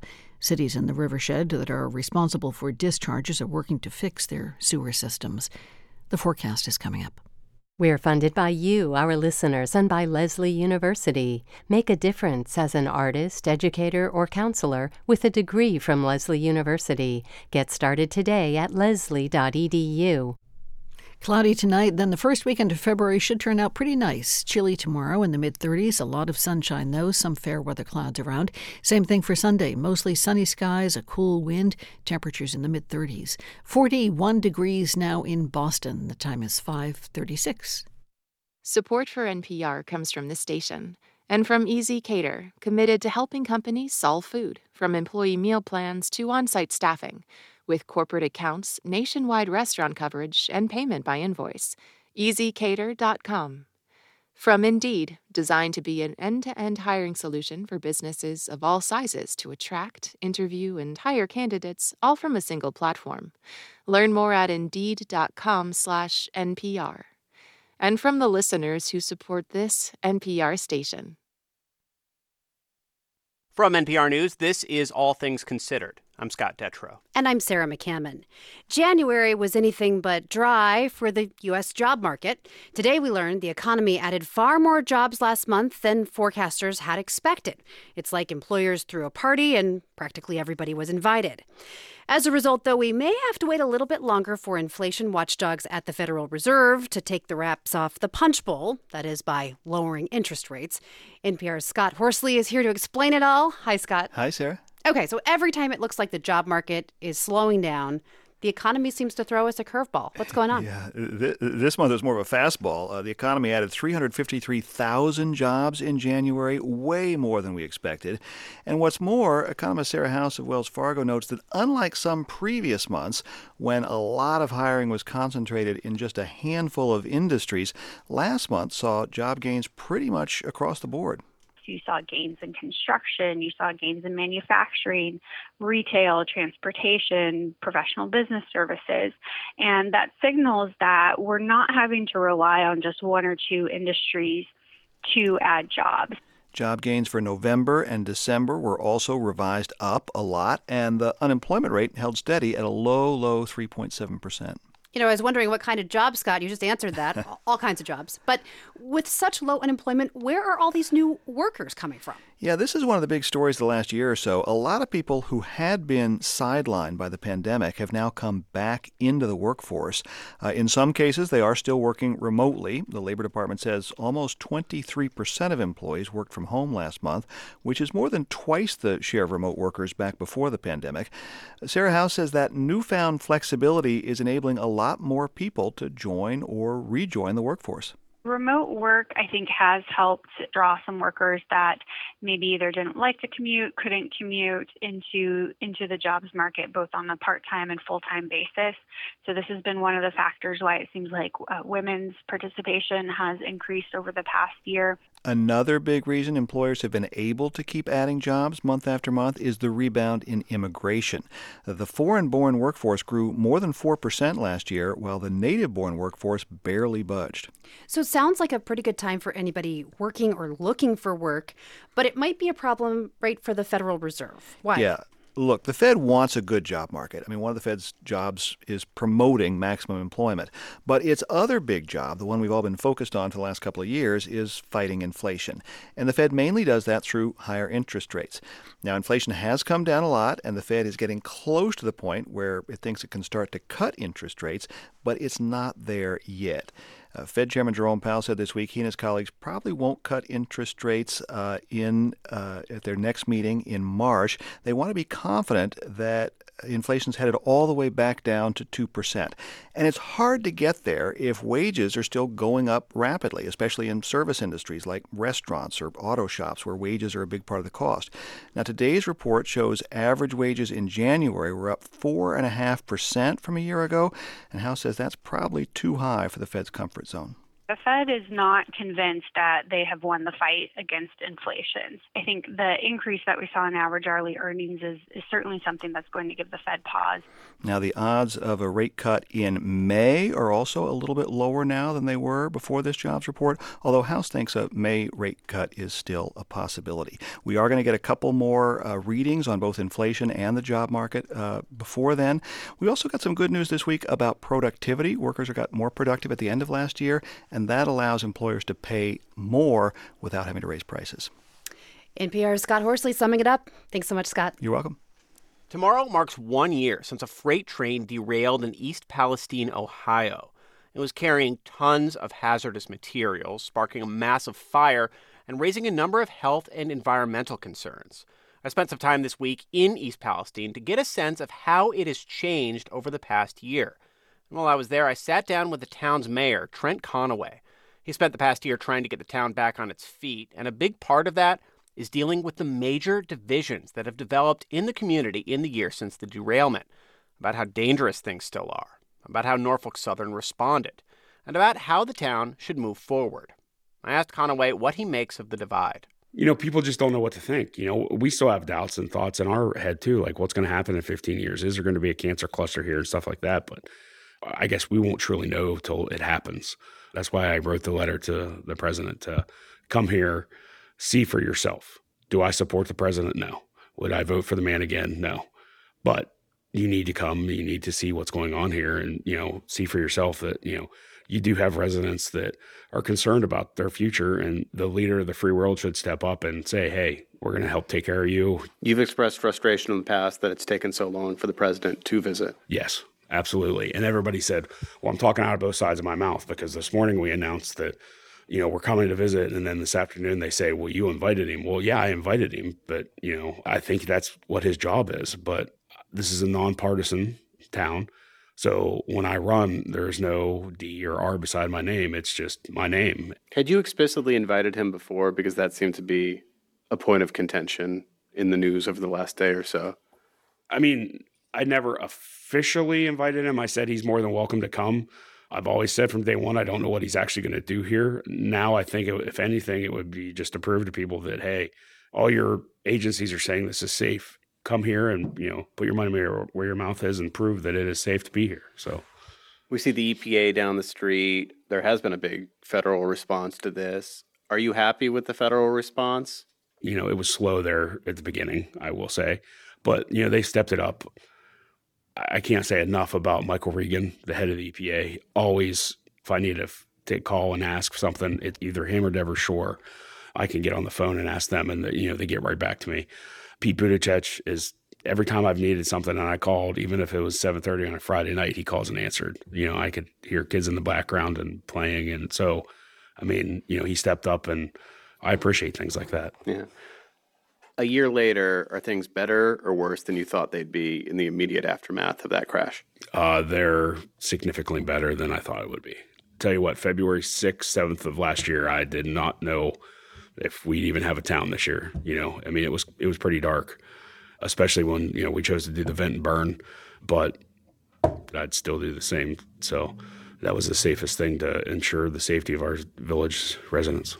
And going back to that divide that we talked about, how do you as a leader in this village deal with that? How do you get the 10 and the 10 to stop walking past each other and be in the same community again? You just give them as many details and facts and figures as you can. And at some point, there's not much you can do, but just hope that they see I don't want to say see what you're trying to put forward, because you never want to, indoctrinate anybody, and try to put thoughts in somebody's head. You want them to make their own decisions. Yeah. I was scared. I mean, I was just like anybody else. I mean, I'm a husband and a father helping make a decision of, what we were going to do in this town. And it was rough. It was, I had thoughts too, like, is this really is this the right thing? There's new ground for all of us. So it's been a very interesting year.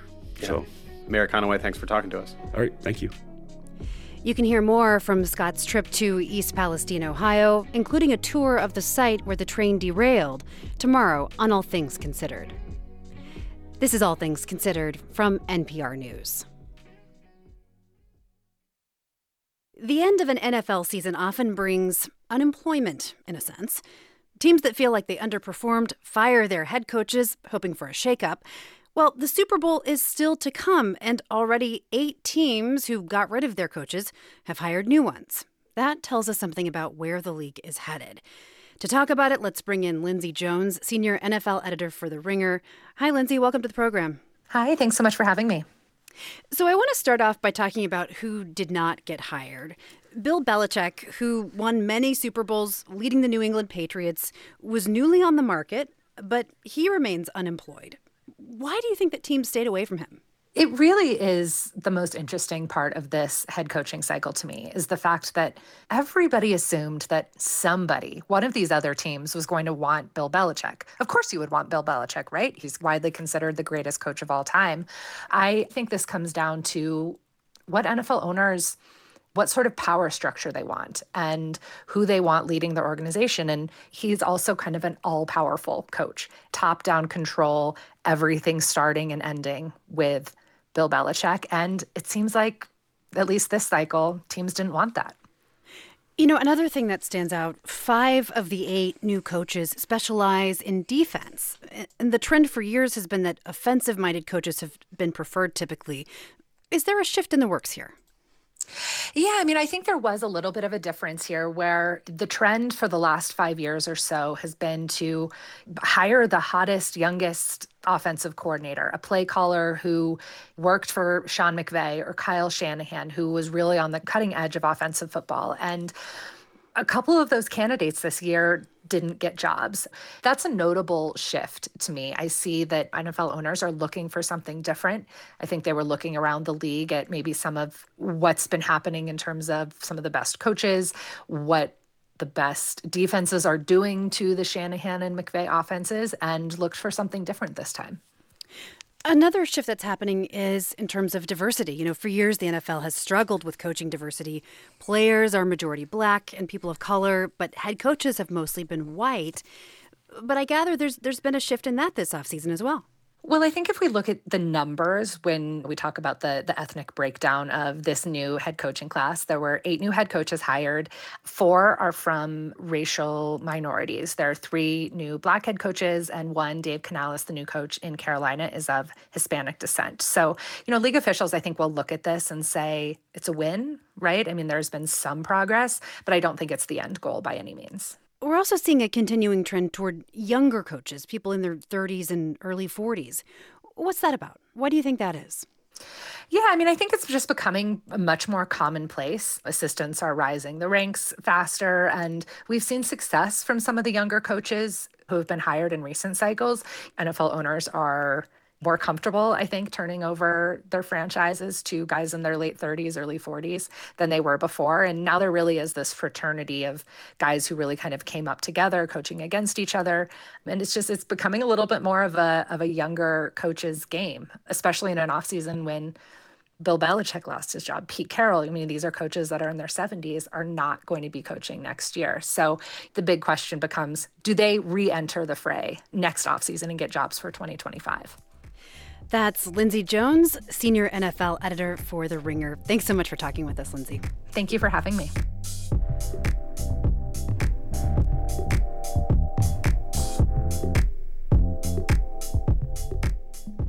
This is All Things Considered from NPR News.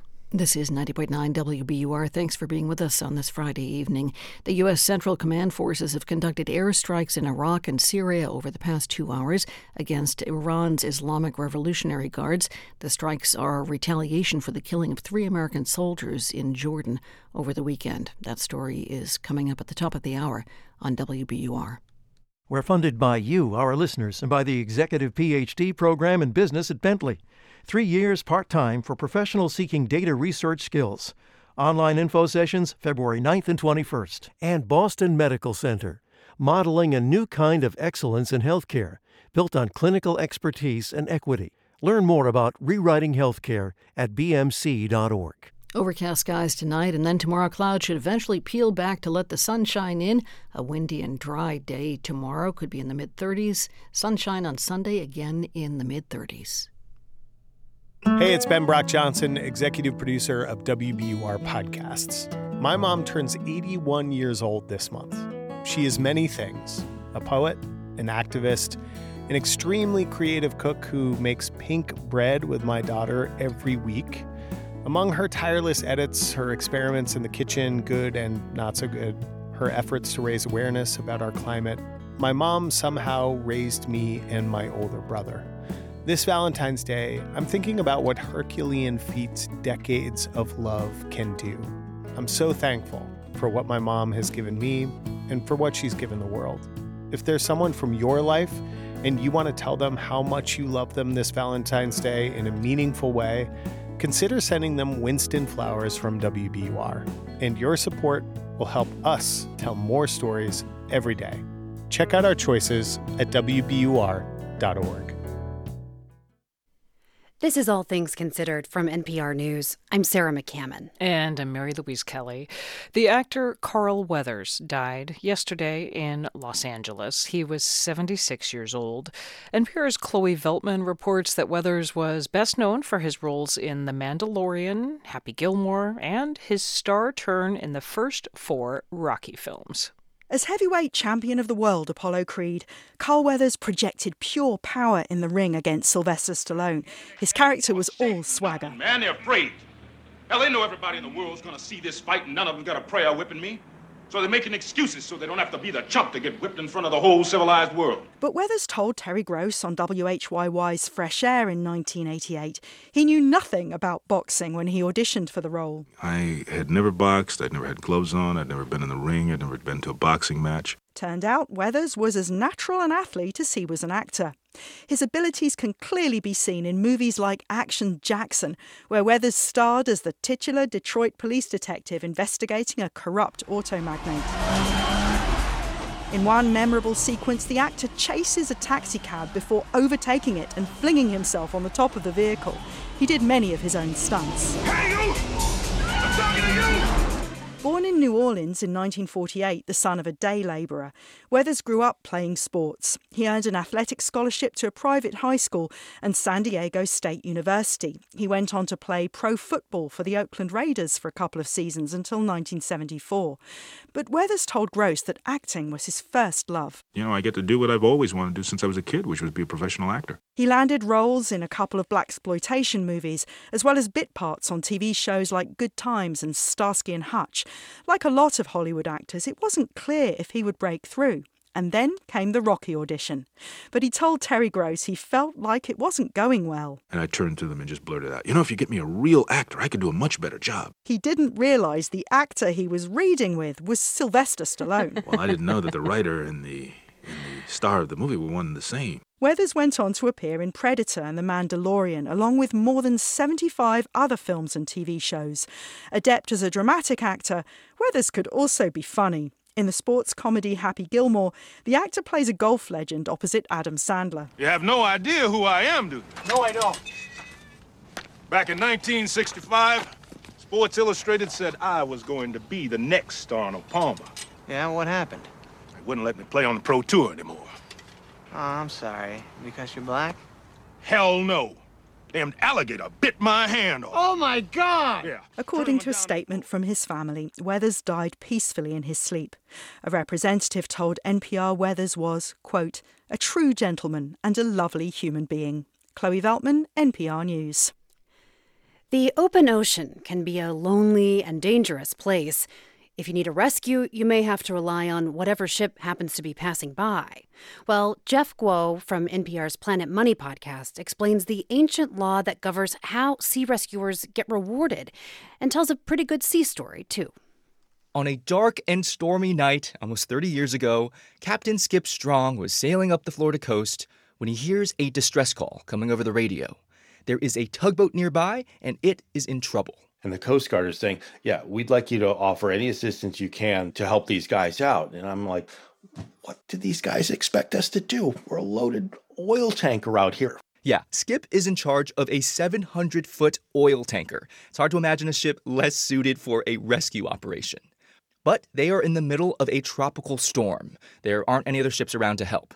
And when the tugboat captain comes on the radio, sounds like he's in real danger. Once he has to shut that engine down because of the fireballs in the engine room, he's getting dragged 2.5 to 3 knots towards the coast of Florida. And it's like, this guy's having a bad night. So Skip and his crew decide they are going to try to rescue this tugboat. Skip orders his oil tanker full speed ahead.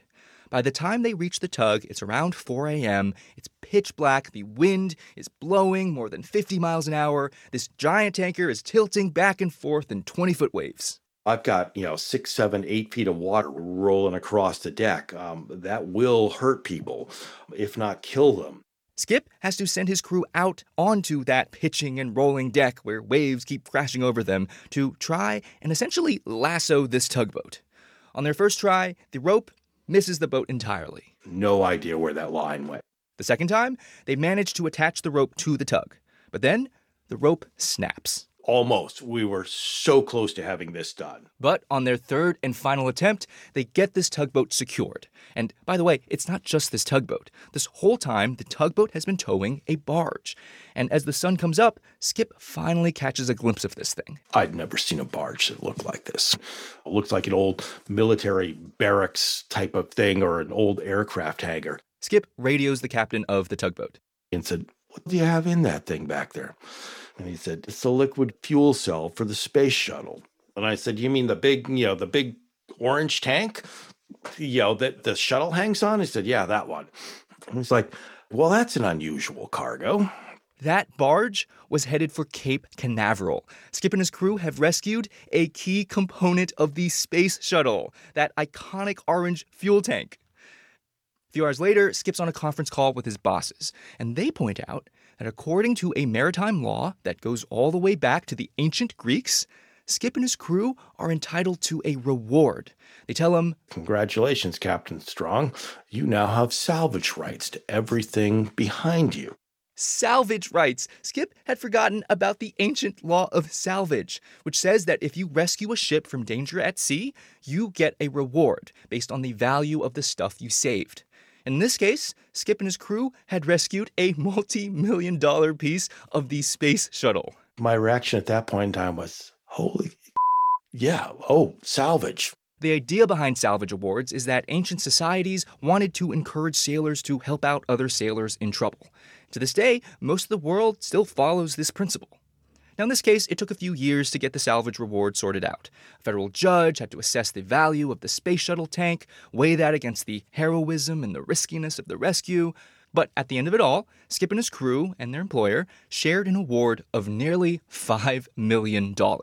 According to the court, this was the largest salvage award in U.S. history. Though Skip says on that dark and stormy night, he was just trying to help out those guys on that tugboat. I didn't do this for money to begin with. The fact that I'm getting something is truly a bonus on top. A bonus that, for Skip, was worth $300,000. Not bad. Jeff Guo, NPR News. Support for Planet Money comes from Hiscox, committed to helping small businesses protect their dreams. quotes, and information on customized insurance for specific risks are available at hiscox.com. Hiscox, business insurance experts.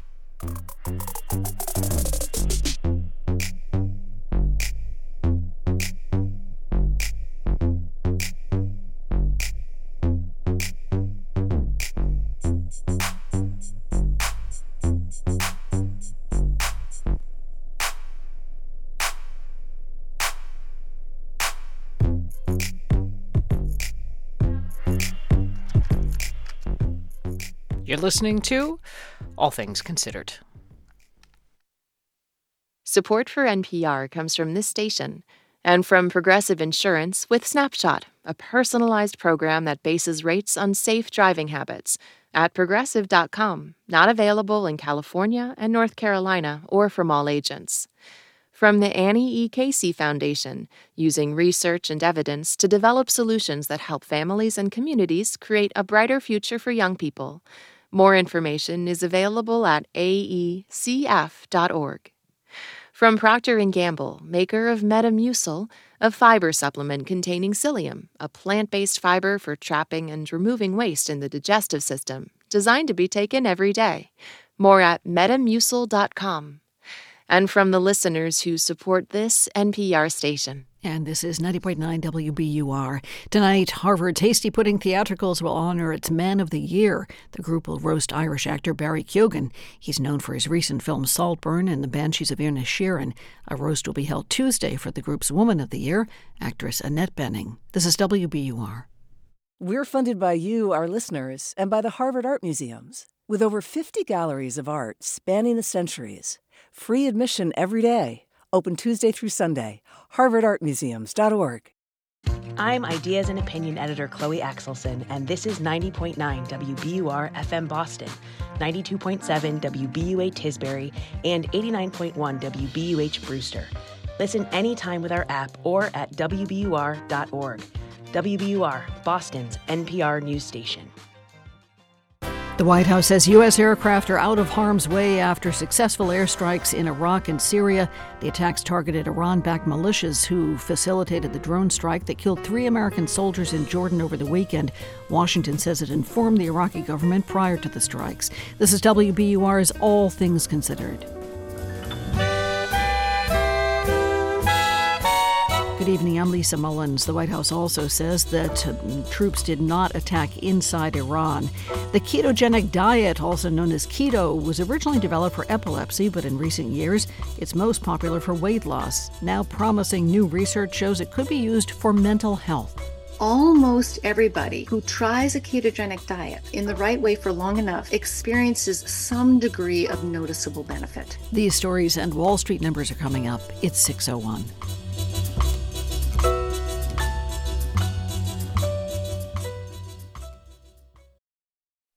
Live from NPR News in Washington, I'm Jack Speer. Officials are confirming the U.S. military has carried out airstrikes on sites in Iraq and Syria. The strikes reportedly involving 85 targets linked to Iranian-backed militia groups and Iran's Revolutionary Guard Corps. They're in retaliation for a drone strike in Jordan last Sunday that claimed the lives of 3 U.S. service members. NPR's Tom Bowman has more on the U.S. operation. We're told there are both Air Force attack aircraft taking part in this, as well as naval airstrike capability. And we expect this to go on for some time. And Pentagon officials have said that this will be a tiered approach. So we don't expect this to be a one-off series of airstrikes against facilities in both Iraq and Syria. NPR's Tom Bowman. President Joe Biden had vowed to retaliate for the attack against U.S. forces, and in a statement tonight said while the U.S. does not seek conflict in the Mideast, quote, if you harm an American, we will respond. Former President Donald Trump's federal election interference trial that was slated to start next month in Washington has now officially been postponed. The move had long been expected as Trump pursues a legal challenge to his prosecution at the appeals court level.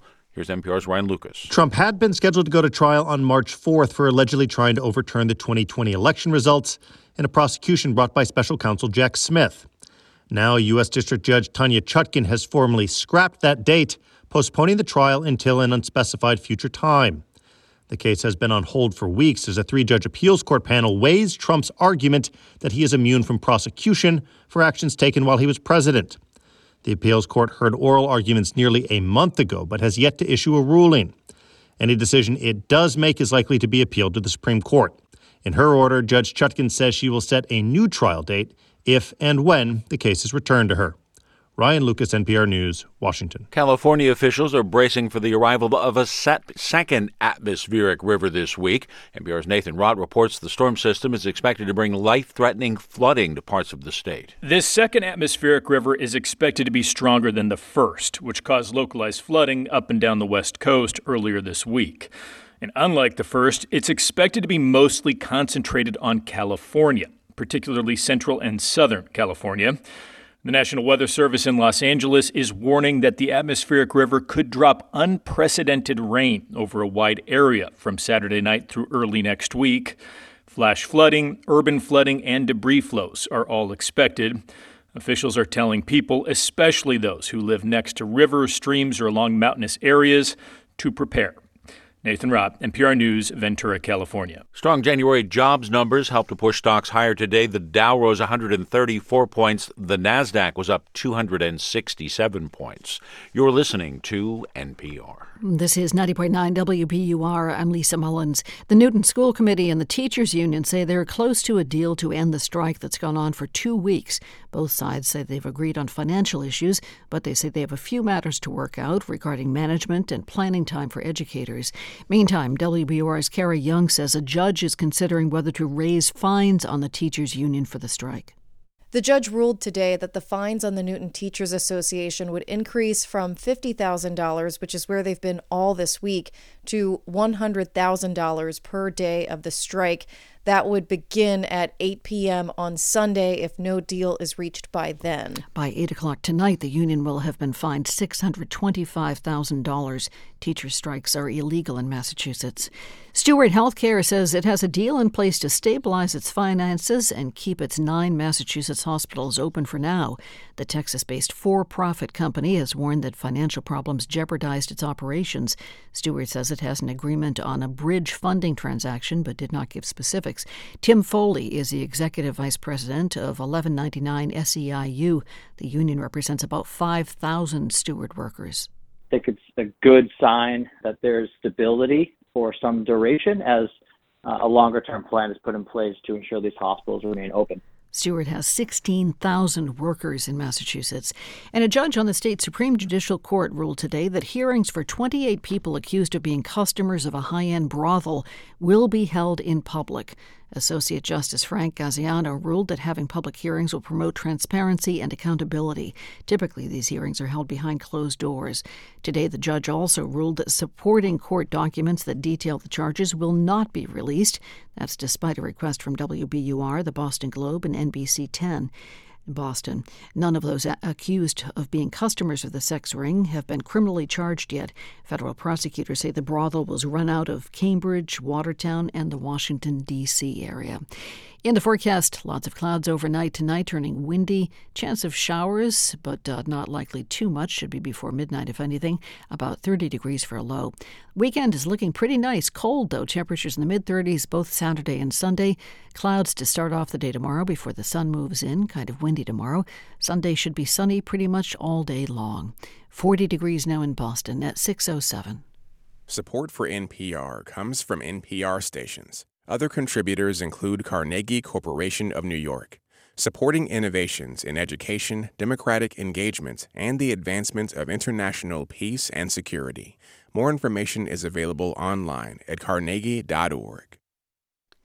This is All Things Considered from NPR News. I'm Sarah McCammon. And I'm Mary Louise Kelly. Our top story this hour, the U.S. has carried out a series of retaliatory airstrikes against Iranian military forces and affiliated militias in both Syria and Iraq tonight. National Security Council spokesman John Kirby said the military struck dozens of targets at 7 facilities. These U.S. attacks come 6 days after a drone strike on an American base in Jordan that killed 3 U.S. troops and injured at least 40 more service members. President Biden has said the response will continue. Well, NPR's Jane Arraf is in the Iraqi capital tonight. She is in Baghdad. And Jane, tell us, what do you know? Hi, Mary Louise. Well, the strikes took place in Iraq's western Al Anbar province, which is about the main city there, Al Qaim, is about 250 miles from Baghdad, so in quite a remote area, as well as across the border in Syria. The U.S. military said they were targeting Iran's Islamic Revolutionary Guard Corps and militias affiliated with it. And they say they hit more than 85 targets, including command and control operations, intelligence bases, and heavy weapons depots. Tribal security officials on the Iraqi side of the border said the strikes included missile warehouses in the border city of Al Qaim and airstrikes on Akashat in the middle of the Anbar Desert, where Iraq's Iran-backed militias maintain one of their main bases. Across the border in Syria, the Imam Ali base, constructed by Iran and its proxies near the city of Abu Kamal, was also hit. And when you say a base constructed by Iran and Iranian proxies, what groups specifically are being targeted here?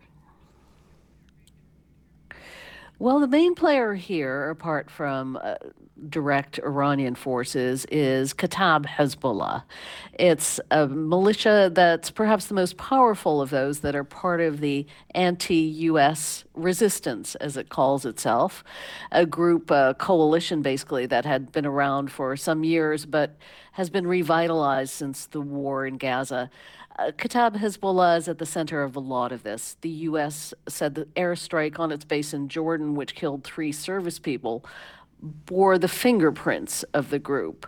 But it's also very much aimed directly, in a sense, at Iran, although obviously not in Iranian territory, because they've been hitting bases where the IRCG Quds Force, the elite unit of Iran's basically expeditionary paramilitary, which works with militias in Iraq, operates.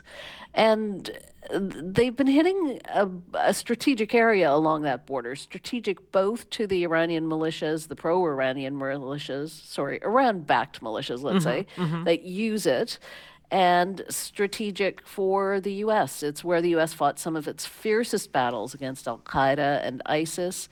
And it's where Iran-backed militias moved in to fight ISIS in 2014 and never left. Yeah. So you're describing this border area. It's strategic. It is far from Baghdad, where you are. Just speak to how destabilizing these strikes could be in a region that is already so on edge. Extremely destabilizing. It's a very delicate balance, as you know. Iraq almost instantly condemned these strikes as an attack on its sovereignty. And interestingly, the U.S. noted that the airstrikes were carried out in part by long-range bombers flown from the United States. That would be a move that would be aimed at avoiding some of the expected repercussions had the U.S. used bases in Iraq to carry out those strikes. Now, Iran says it's not responsible for the militias launching attacks, but the militias, though, do have clear ties to Iran, and both Iran and the coalition of groups attacking the U.S. have made clear that these attacks will continue until the war in Gaza stops. All right. NPR's Jane Arraf up late for us tonight in Baghdad. Thank you, Jane. Thank you. So you may have heard of the high-fat, low-carb keto diet. It's become popular for weight loss. But the ketogenic diet was first developed for people with epilepsy. And now some doctors say it shows promise for mental health. NPR's Will Stone has that story. Ian Campbell was gazing out the window as he took the bus to work when he first sensed a radical shift. He saw the trees and the natural world passing him by. And I was like, oh, people feel good when they look at nature, kind of happy and peaceful. And I hadn't experienced that in a really long time, probably since I was a kid. For many years, Campbell had lived with bipolar disorder. Oh my gosh, this might be what it feels like to be normal. A few weeks earlier, he'd started a new diet, hoping to lose some weight. He cut out carbs and focused on eating fat and protein. Turns out, without realizing it, Campbell had entered ketosis. It's a metabolic state when the body switches gears. Instead of relying on glucose, blood sugar, as its primary energy source, it draws on ketones, which come from the breakdown of fat. And then I did a graph, and I saw that my ketone level was correlated to my symptoms. The higher ketone level, the lower my symptoms. Campbell went on to get a PhD at the University of Edinburgh so he could study why this diet might work for mental illness. And he wasn't the only one interested. A few years earlier, Dr. Chris Palmer, a psychiatrist at Harvard and McLean Hospital, had his own revelation after 2 of his patients with schizoaffective disorder tried keto. Both of them had really, truly dramatic, life-changing improvement in their psychotic symptoms. The ketogenic diet was developed over 100 years ago. It's considered a mainstream evidence-based treatment for pediatric epilepsy, which is why Palmer says it's not out of place in his field. Treatments from epilepsy are routinely prescribed for psychiatric conditions. We use them off-label, even when we don't have studies to suggest or to prove that they are helpful for people with mental illness. So in many ways, this is nothing new. But there wasn't much momentum around this research until a few years ago. That's when Palmer started working with Matt Bazuki. His parents were Jan and David Bazuki, a wealthy tech entrepreneur. Jan thought the diet might help her son, who'd tried many treatments for bipolar disorder. Within a couple of months, we saw a dramatic change. Soon, the family was eager to fund serious research. Now there are about a dozen clinical trials in the works to test the ketogenic diet's potential for mental illness, in particular for bipolar disorder, schizophrenia, and major depression. The research and the clinical interest is suddenly exploding. Dr. Georgia Eade is a psychiatrist in Massachusetts who trains other clinicians on how to use the diet. From working with hundreds of people over more than 10 years, almost everybody, and this is really not an exaggeration, who tries a ketogenic diet in the right way for long enough experiences some degree of noticeable benefit. At the moment, there is no high-quality evidence, no randomized controlled trials to back this up. What's out there is encouraging, though. For example, several small open trials have shown promise for bipolar disorder, and an observational study of patients hospitalized with serious mental illness in France found more than 40% achieved clinical remission. Here's how Dr. Shabani Sethi sums up the evidence. I would say it's in a very early stage. Sethi is leading this research at Stanford University. The classic ketogenic diet contains an eye-popping amount of fat, about 90% of calories coming from that alone. But there are now other versions that dial down the fat and make more room for protein and slightly more carbs. It's not a fad diet, it's a medical intervention. The interest in keto reflects a broader movement around what's known as metabolic psychiatry. It's a term Sethi coined when she launched Stanford's program in 2015. To communicate how metabolic dysfunction, whether it's in the body or in the brain, play a significant role in psychiatric disease. The research here goes back decades. While a causal link isn't proven, there are strong, well-documented associations between certain psychiatric conditions and metabolic problems, like high blood sugar, insulin resistance, and obesity. Sethi's research on bipolar disorder finds the diet can reduce patients' symptoms and improve their metabolic health. She says the diet isn't a substitute for medications. It's not going to necessarily be helpful for everybody, but it's a tool that will help some individuals. Scientists still aren't entirely sure why keto works for seizures. Much of the evidence on the diet comes from epilepsy and other neurological conditions that share similarities with bipolar disorder, schizophrenia, and depression. This includes increased inflammation in the brain, harmful oxidative stress, and problems metabolizing glucose. Research suggests keto can be beneficial on all these fronts, though human studies are limited. Some believe the mitochondria, the power plants of the cell, are crucial. This is what Anna Andreazza studies at the University of Toronto. The mitochondria in our bodies, it's mostly very functional and very adaptable to different sources of energy. But she says research shows in psychiatric illness, the mitochondria can run into trouble. It's actually dysfunctional and is not being responsive. Imagine the mitochondria as a car with a hybrid engine. These ketones, which come from fat, provide an alternative fuel. So when we bring this alternative source of effective energy, now you're bypassing that ineffective fuel that was coming to the car. The thinking goes that fixing that metabolic engine can also help psychiatric symptoms. Dr. Dost Unger at McLean Hospital believes keto research will propel other treatments targeting metabolic health in psychiatry. The ketogenic diet is really a test case, but it's not the silver bullet. We have to be modest about this. But some doctors, like Drew Ramsey, worry there's already too much hype ahead of solid evidence. Everyone should be skeptical.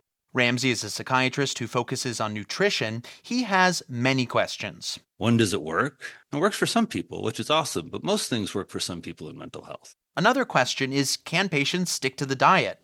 Dr. Rif El Malik is a psychiatrist at the University of Louisville. He believes keto can be effective for bipolar disorder and had luck with a few patients over the years, but I haven't been able to get people to stay on it. So I'm not at all as excited as maybe other people. other doctors say with enough support and education, patients can do it. In his pilot trial, Ian Campbell found about a quarter of people dropped out. But of the patients who completed the study, about a third responded powerfully. They would describe it to me like, it's changed my life completely, I'm reconnecting with my family, I can work again for the first time. It's a sentiment that Campbell knows well, and it's why he's pushing forward with this work. Will Stone, NPR News.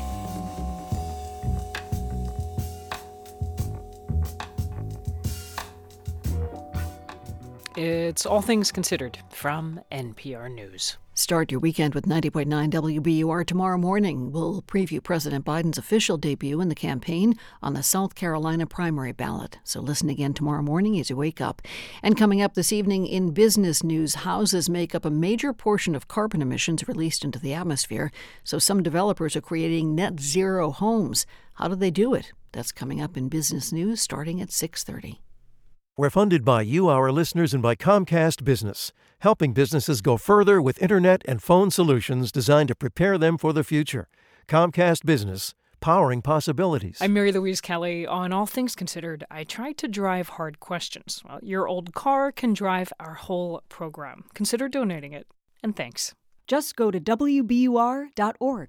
The Dow rose more than 0.3% today. The S&P rose for a fourth straight week, picking up more than 1% to finish at a record high, and the Nasdaq grew by 1.75%. The cost of filling your average 275-gallon oil tank this week should come in at just over $1,100. The State Department of Energy Resources says the average price for heating oil is $4.04 a gallon. That's up a nickel a gallon from last week. This is WBUR. We're funded by you, our listeners, and by the Executive PhD program in business at Bentley. 3 years part-time for professionals seeking data research skills. Online info sessions February 9th and 21st. One more cloudy night, then one more cloudy morning, and then we should see the sunshine gradually breaking through during the day tomorrow. A windy, dry, chilly day on Saturday, right about the mid-30s. Sunday should bring bright sunshine, although we shouldn't break out of the mid-30s. Could see the sunshine lasting into early next week. This is WBUR. Thanks for joining us. Support for NPR comes from this station and from the Public Welfare Foundation, committed to advancing a transformative approach to justice that is community-led, restorative, and racially just. Learn more at publicwelfare.org. From the Lodestar Foundation, inspired by the principle that helping someone else less fortunate is a path to a happier, healthier, and more meaningful life. Learn more at lodestarfoundation.org. And from the John D. and Catherine T. MacArthur Foundation at macfound.org. On a Friday, it's All Things Considered from NPR News. I'm Mary Louise Kelly. And I'm Sarah McCammon. In El Salvador, President Nayib Bukele is expected to win re-election by a landslide on Sunday. The popular leader, who calls himself the world's coolest dictator, declared a state of emergency nearly 2 years ago. During this period, the murder rate has dropped, and tens of thousands of gang members have been imprisoned. That brought a new sense of security to the country, but as Emily Green reports, it came at a major cost. Nayib Bukele catapulted to the presidency in 2019. He was 37 years old, favored leather jackets and jeans, and was a social media maverick. Since then, Bukele has become one of the most popular and polemical leaders in all of Latin America. Here he is in a recent video. We were sold a fake peace, he says, and 30 years passed and they sold us a fake security. It's typical Bukele, antagonizing, brash, and politically astute, because Bukele, against all odds, has succeeded in decimating the country's violent street gangs and bringing homicide rates to all-time lows, which he advertises on social media and captures in videos like these. Gang members with shaved heads, stripped down to white shorts, being rounded up in newly built mega prisons. Bukele has achieved all this by essentially disregarding the Constitution. He's imposed an indefinite state of emergency that has suspended constitutional rights and given authorities sweeping powers to arrest anyone Regardless of whether there's evidence, more than 76,000 people have been detained. And most Salvadorans, they're thrilled. Gracias a Dios, los iluminó y escuchó nuestro ruego. God listened to our prayers, says Arnulfo Mazariego. He sells pupusas and sodas at a street stand in Las Margaritas. For decades, it was one of the most dangerous neighborhoods in the capital. ¿Dónde estaban los derechos humanos cuando frente a mis ojos han matado a... Where were human rights when children were killed right before my eyes just because they didn't want to do a favor for the gangs, he says. Mazariego says for years, he had to pay a monthly extortion fee of around $250 to the MS-13 street gang just to run his business in peace. But after Bukele's crackdown, the gang members were arrested. Mazariego used the extortion money to pay for an operation on his eyes. He was going blind. En lo personal, a mí no me importa si la está violando. I don't care if Bukele is violating the Constitution, he says. A constitution that clearly prohibits presidents from serving consecutive terms. But Mazariego says it's the people that will decide. From Chile to Ecuador, many leaders are scrambling to emulate Bukele's security policies. He was even voted Costa Rica's favorite political leader in an October poll there. The Biden administration, which was critical of Bukele, has softened its tone. But rights groups say thousands of innocent people have been caught up in Bukele's gang crackdown. Around 100 people marched in the capital calling for the release of their loved ones. Jose Antonio Beltran carries a photo of his daughter to his chest. He says police showed up at his home in December 2022 and demanded his daughter go with them.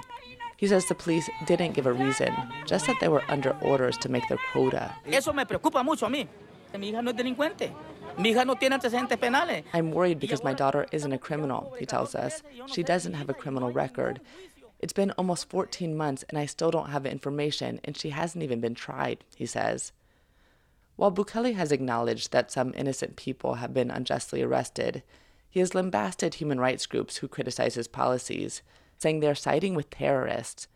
And that message is winning in El Salvador. Some analysts project that Bukele's political party will win 58 of 60 congressional seats, giving Bukele unchecked authority. Malcolm Cartagena is a political analyst in El Salvador. La gente va directo al matadero. People are consciously headed straight to the slaughterhouse, he says. There will be more imprisonments, more persecution, he says. But democracy is a hard sell in a country where violence and jobs are top of mind. Around 70 people gather at a small political rally in San Salvador's historic downtown.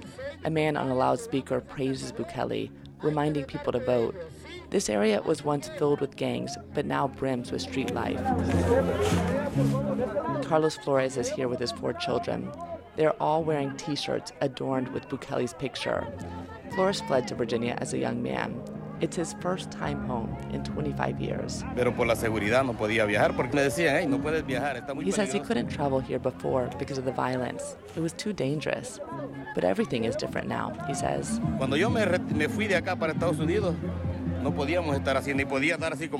he left for El Salvador, he couldn't walk around like he is now, he says, with a watch on and everything. Now I can breathe fresh air. In El Salvador, President Bukele has made people choose. Do they want freedom from gang violence, or do they want civil liberties and human rights? Most people are choosing the former. For NPR News, I'm Emily Green in Mexico City. I'm Lisa Mullins, and this is WBUR. Tonight, dozens of migrant families will spend yet another night on the floor at Logan Airport. They need temporary housing, but the state shelters are full. So this week, the governor's office opened a new shelter at a busy recreation center in Roxbury. The decision to move the migrants there has gotten pushback from Boston Mayor Michelle Wu and from Roxbury residents who are already facing economic and housing burdens. But as WBUR's Paula Mora reports, their objections have not stopped the plan. Around mid-January, Governor Maura Healey faced an emergency. A couple hundred migrants were spending nights at the airport, and the state's shelters were full. After looking at many potential shelter sites, the state was focused on one, the Melnia Cass Recreational Complex, a place where youth groups play sports and older residents walk on the track. The Healey administration reached out to political leaders in Roxbury for a community meeting. About 250 people attended on Zoom. Boston Mayor Michelle Wu was clearly unhappy. Taking offline a community asset that was specifically designed for community programming to be used in this way. And that I take very seriously. For me, that has been a big sticking point. The meeting lasted more than 3 hours. The governor stayed the whole time. In an email, her spokesperson said the state incorporated the community's feedback into their plans. City Councilor Tania Fernandez Anderson is one of the local representatives who helped organize the session with residents. She spoke with WBUR in an interview. The governor is not oblivious that she's coming to a neighborhood that's historically disenfranchised in one of the poorest neighborhoods in Boston. People are going to push back. The mayor seemed to hold out hope that night that another option could be found. But by Monday, the deal was done. The governor told the Roxbury representatives in a letter that plans were underway to shelter up to 400 people at the center. Residents would not be able to use the site until June. Fernandez said the governor was emotional at the meeting. Obviously, her hands were tied. Officials said other locations like Suffolk Downs and a West Roxbury campus wouldn't work as well. The Roxbury Center was more accessible, had more bathrooms and other benefits. To some, the decision was unfair. Sadiki Kambon is the director of the Black Community Information Center. He says he's sympathetic to the migrants, but says that officials didn't consult the community enough. It's just a broad level of disrespect for our community that we encounter on a regular basis. He wants to meet with the governor about this and to advocate for walk-in health clinics in Nubian Square. On Wednesday, Healy and Wu put on a united front at a press conference, and long rows of cots were set up to receive the newcomers. For 90.9 WBUR, I'm Paula Moura.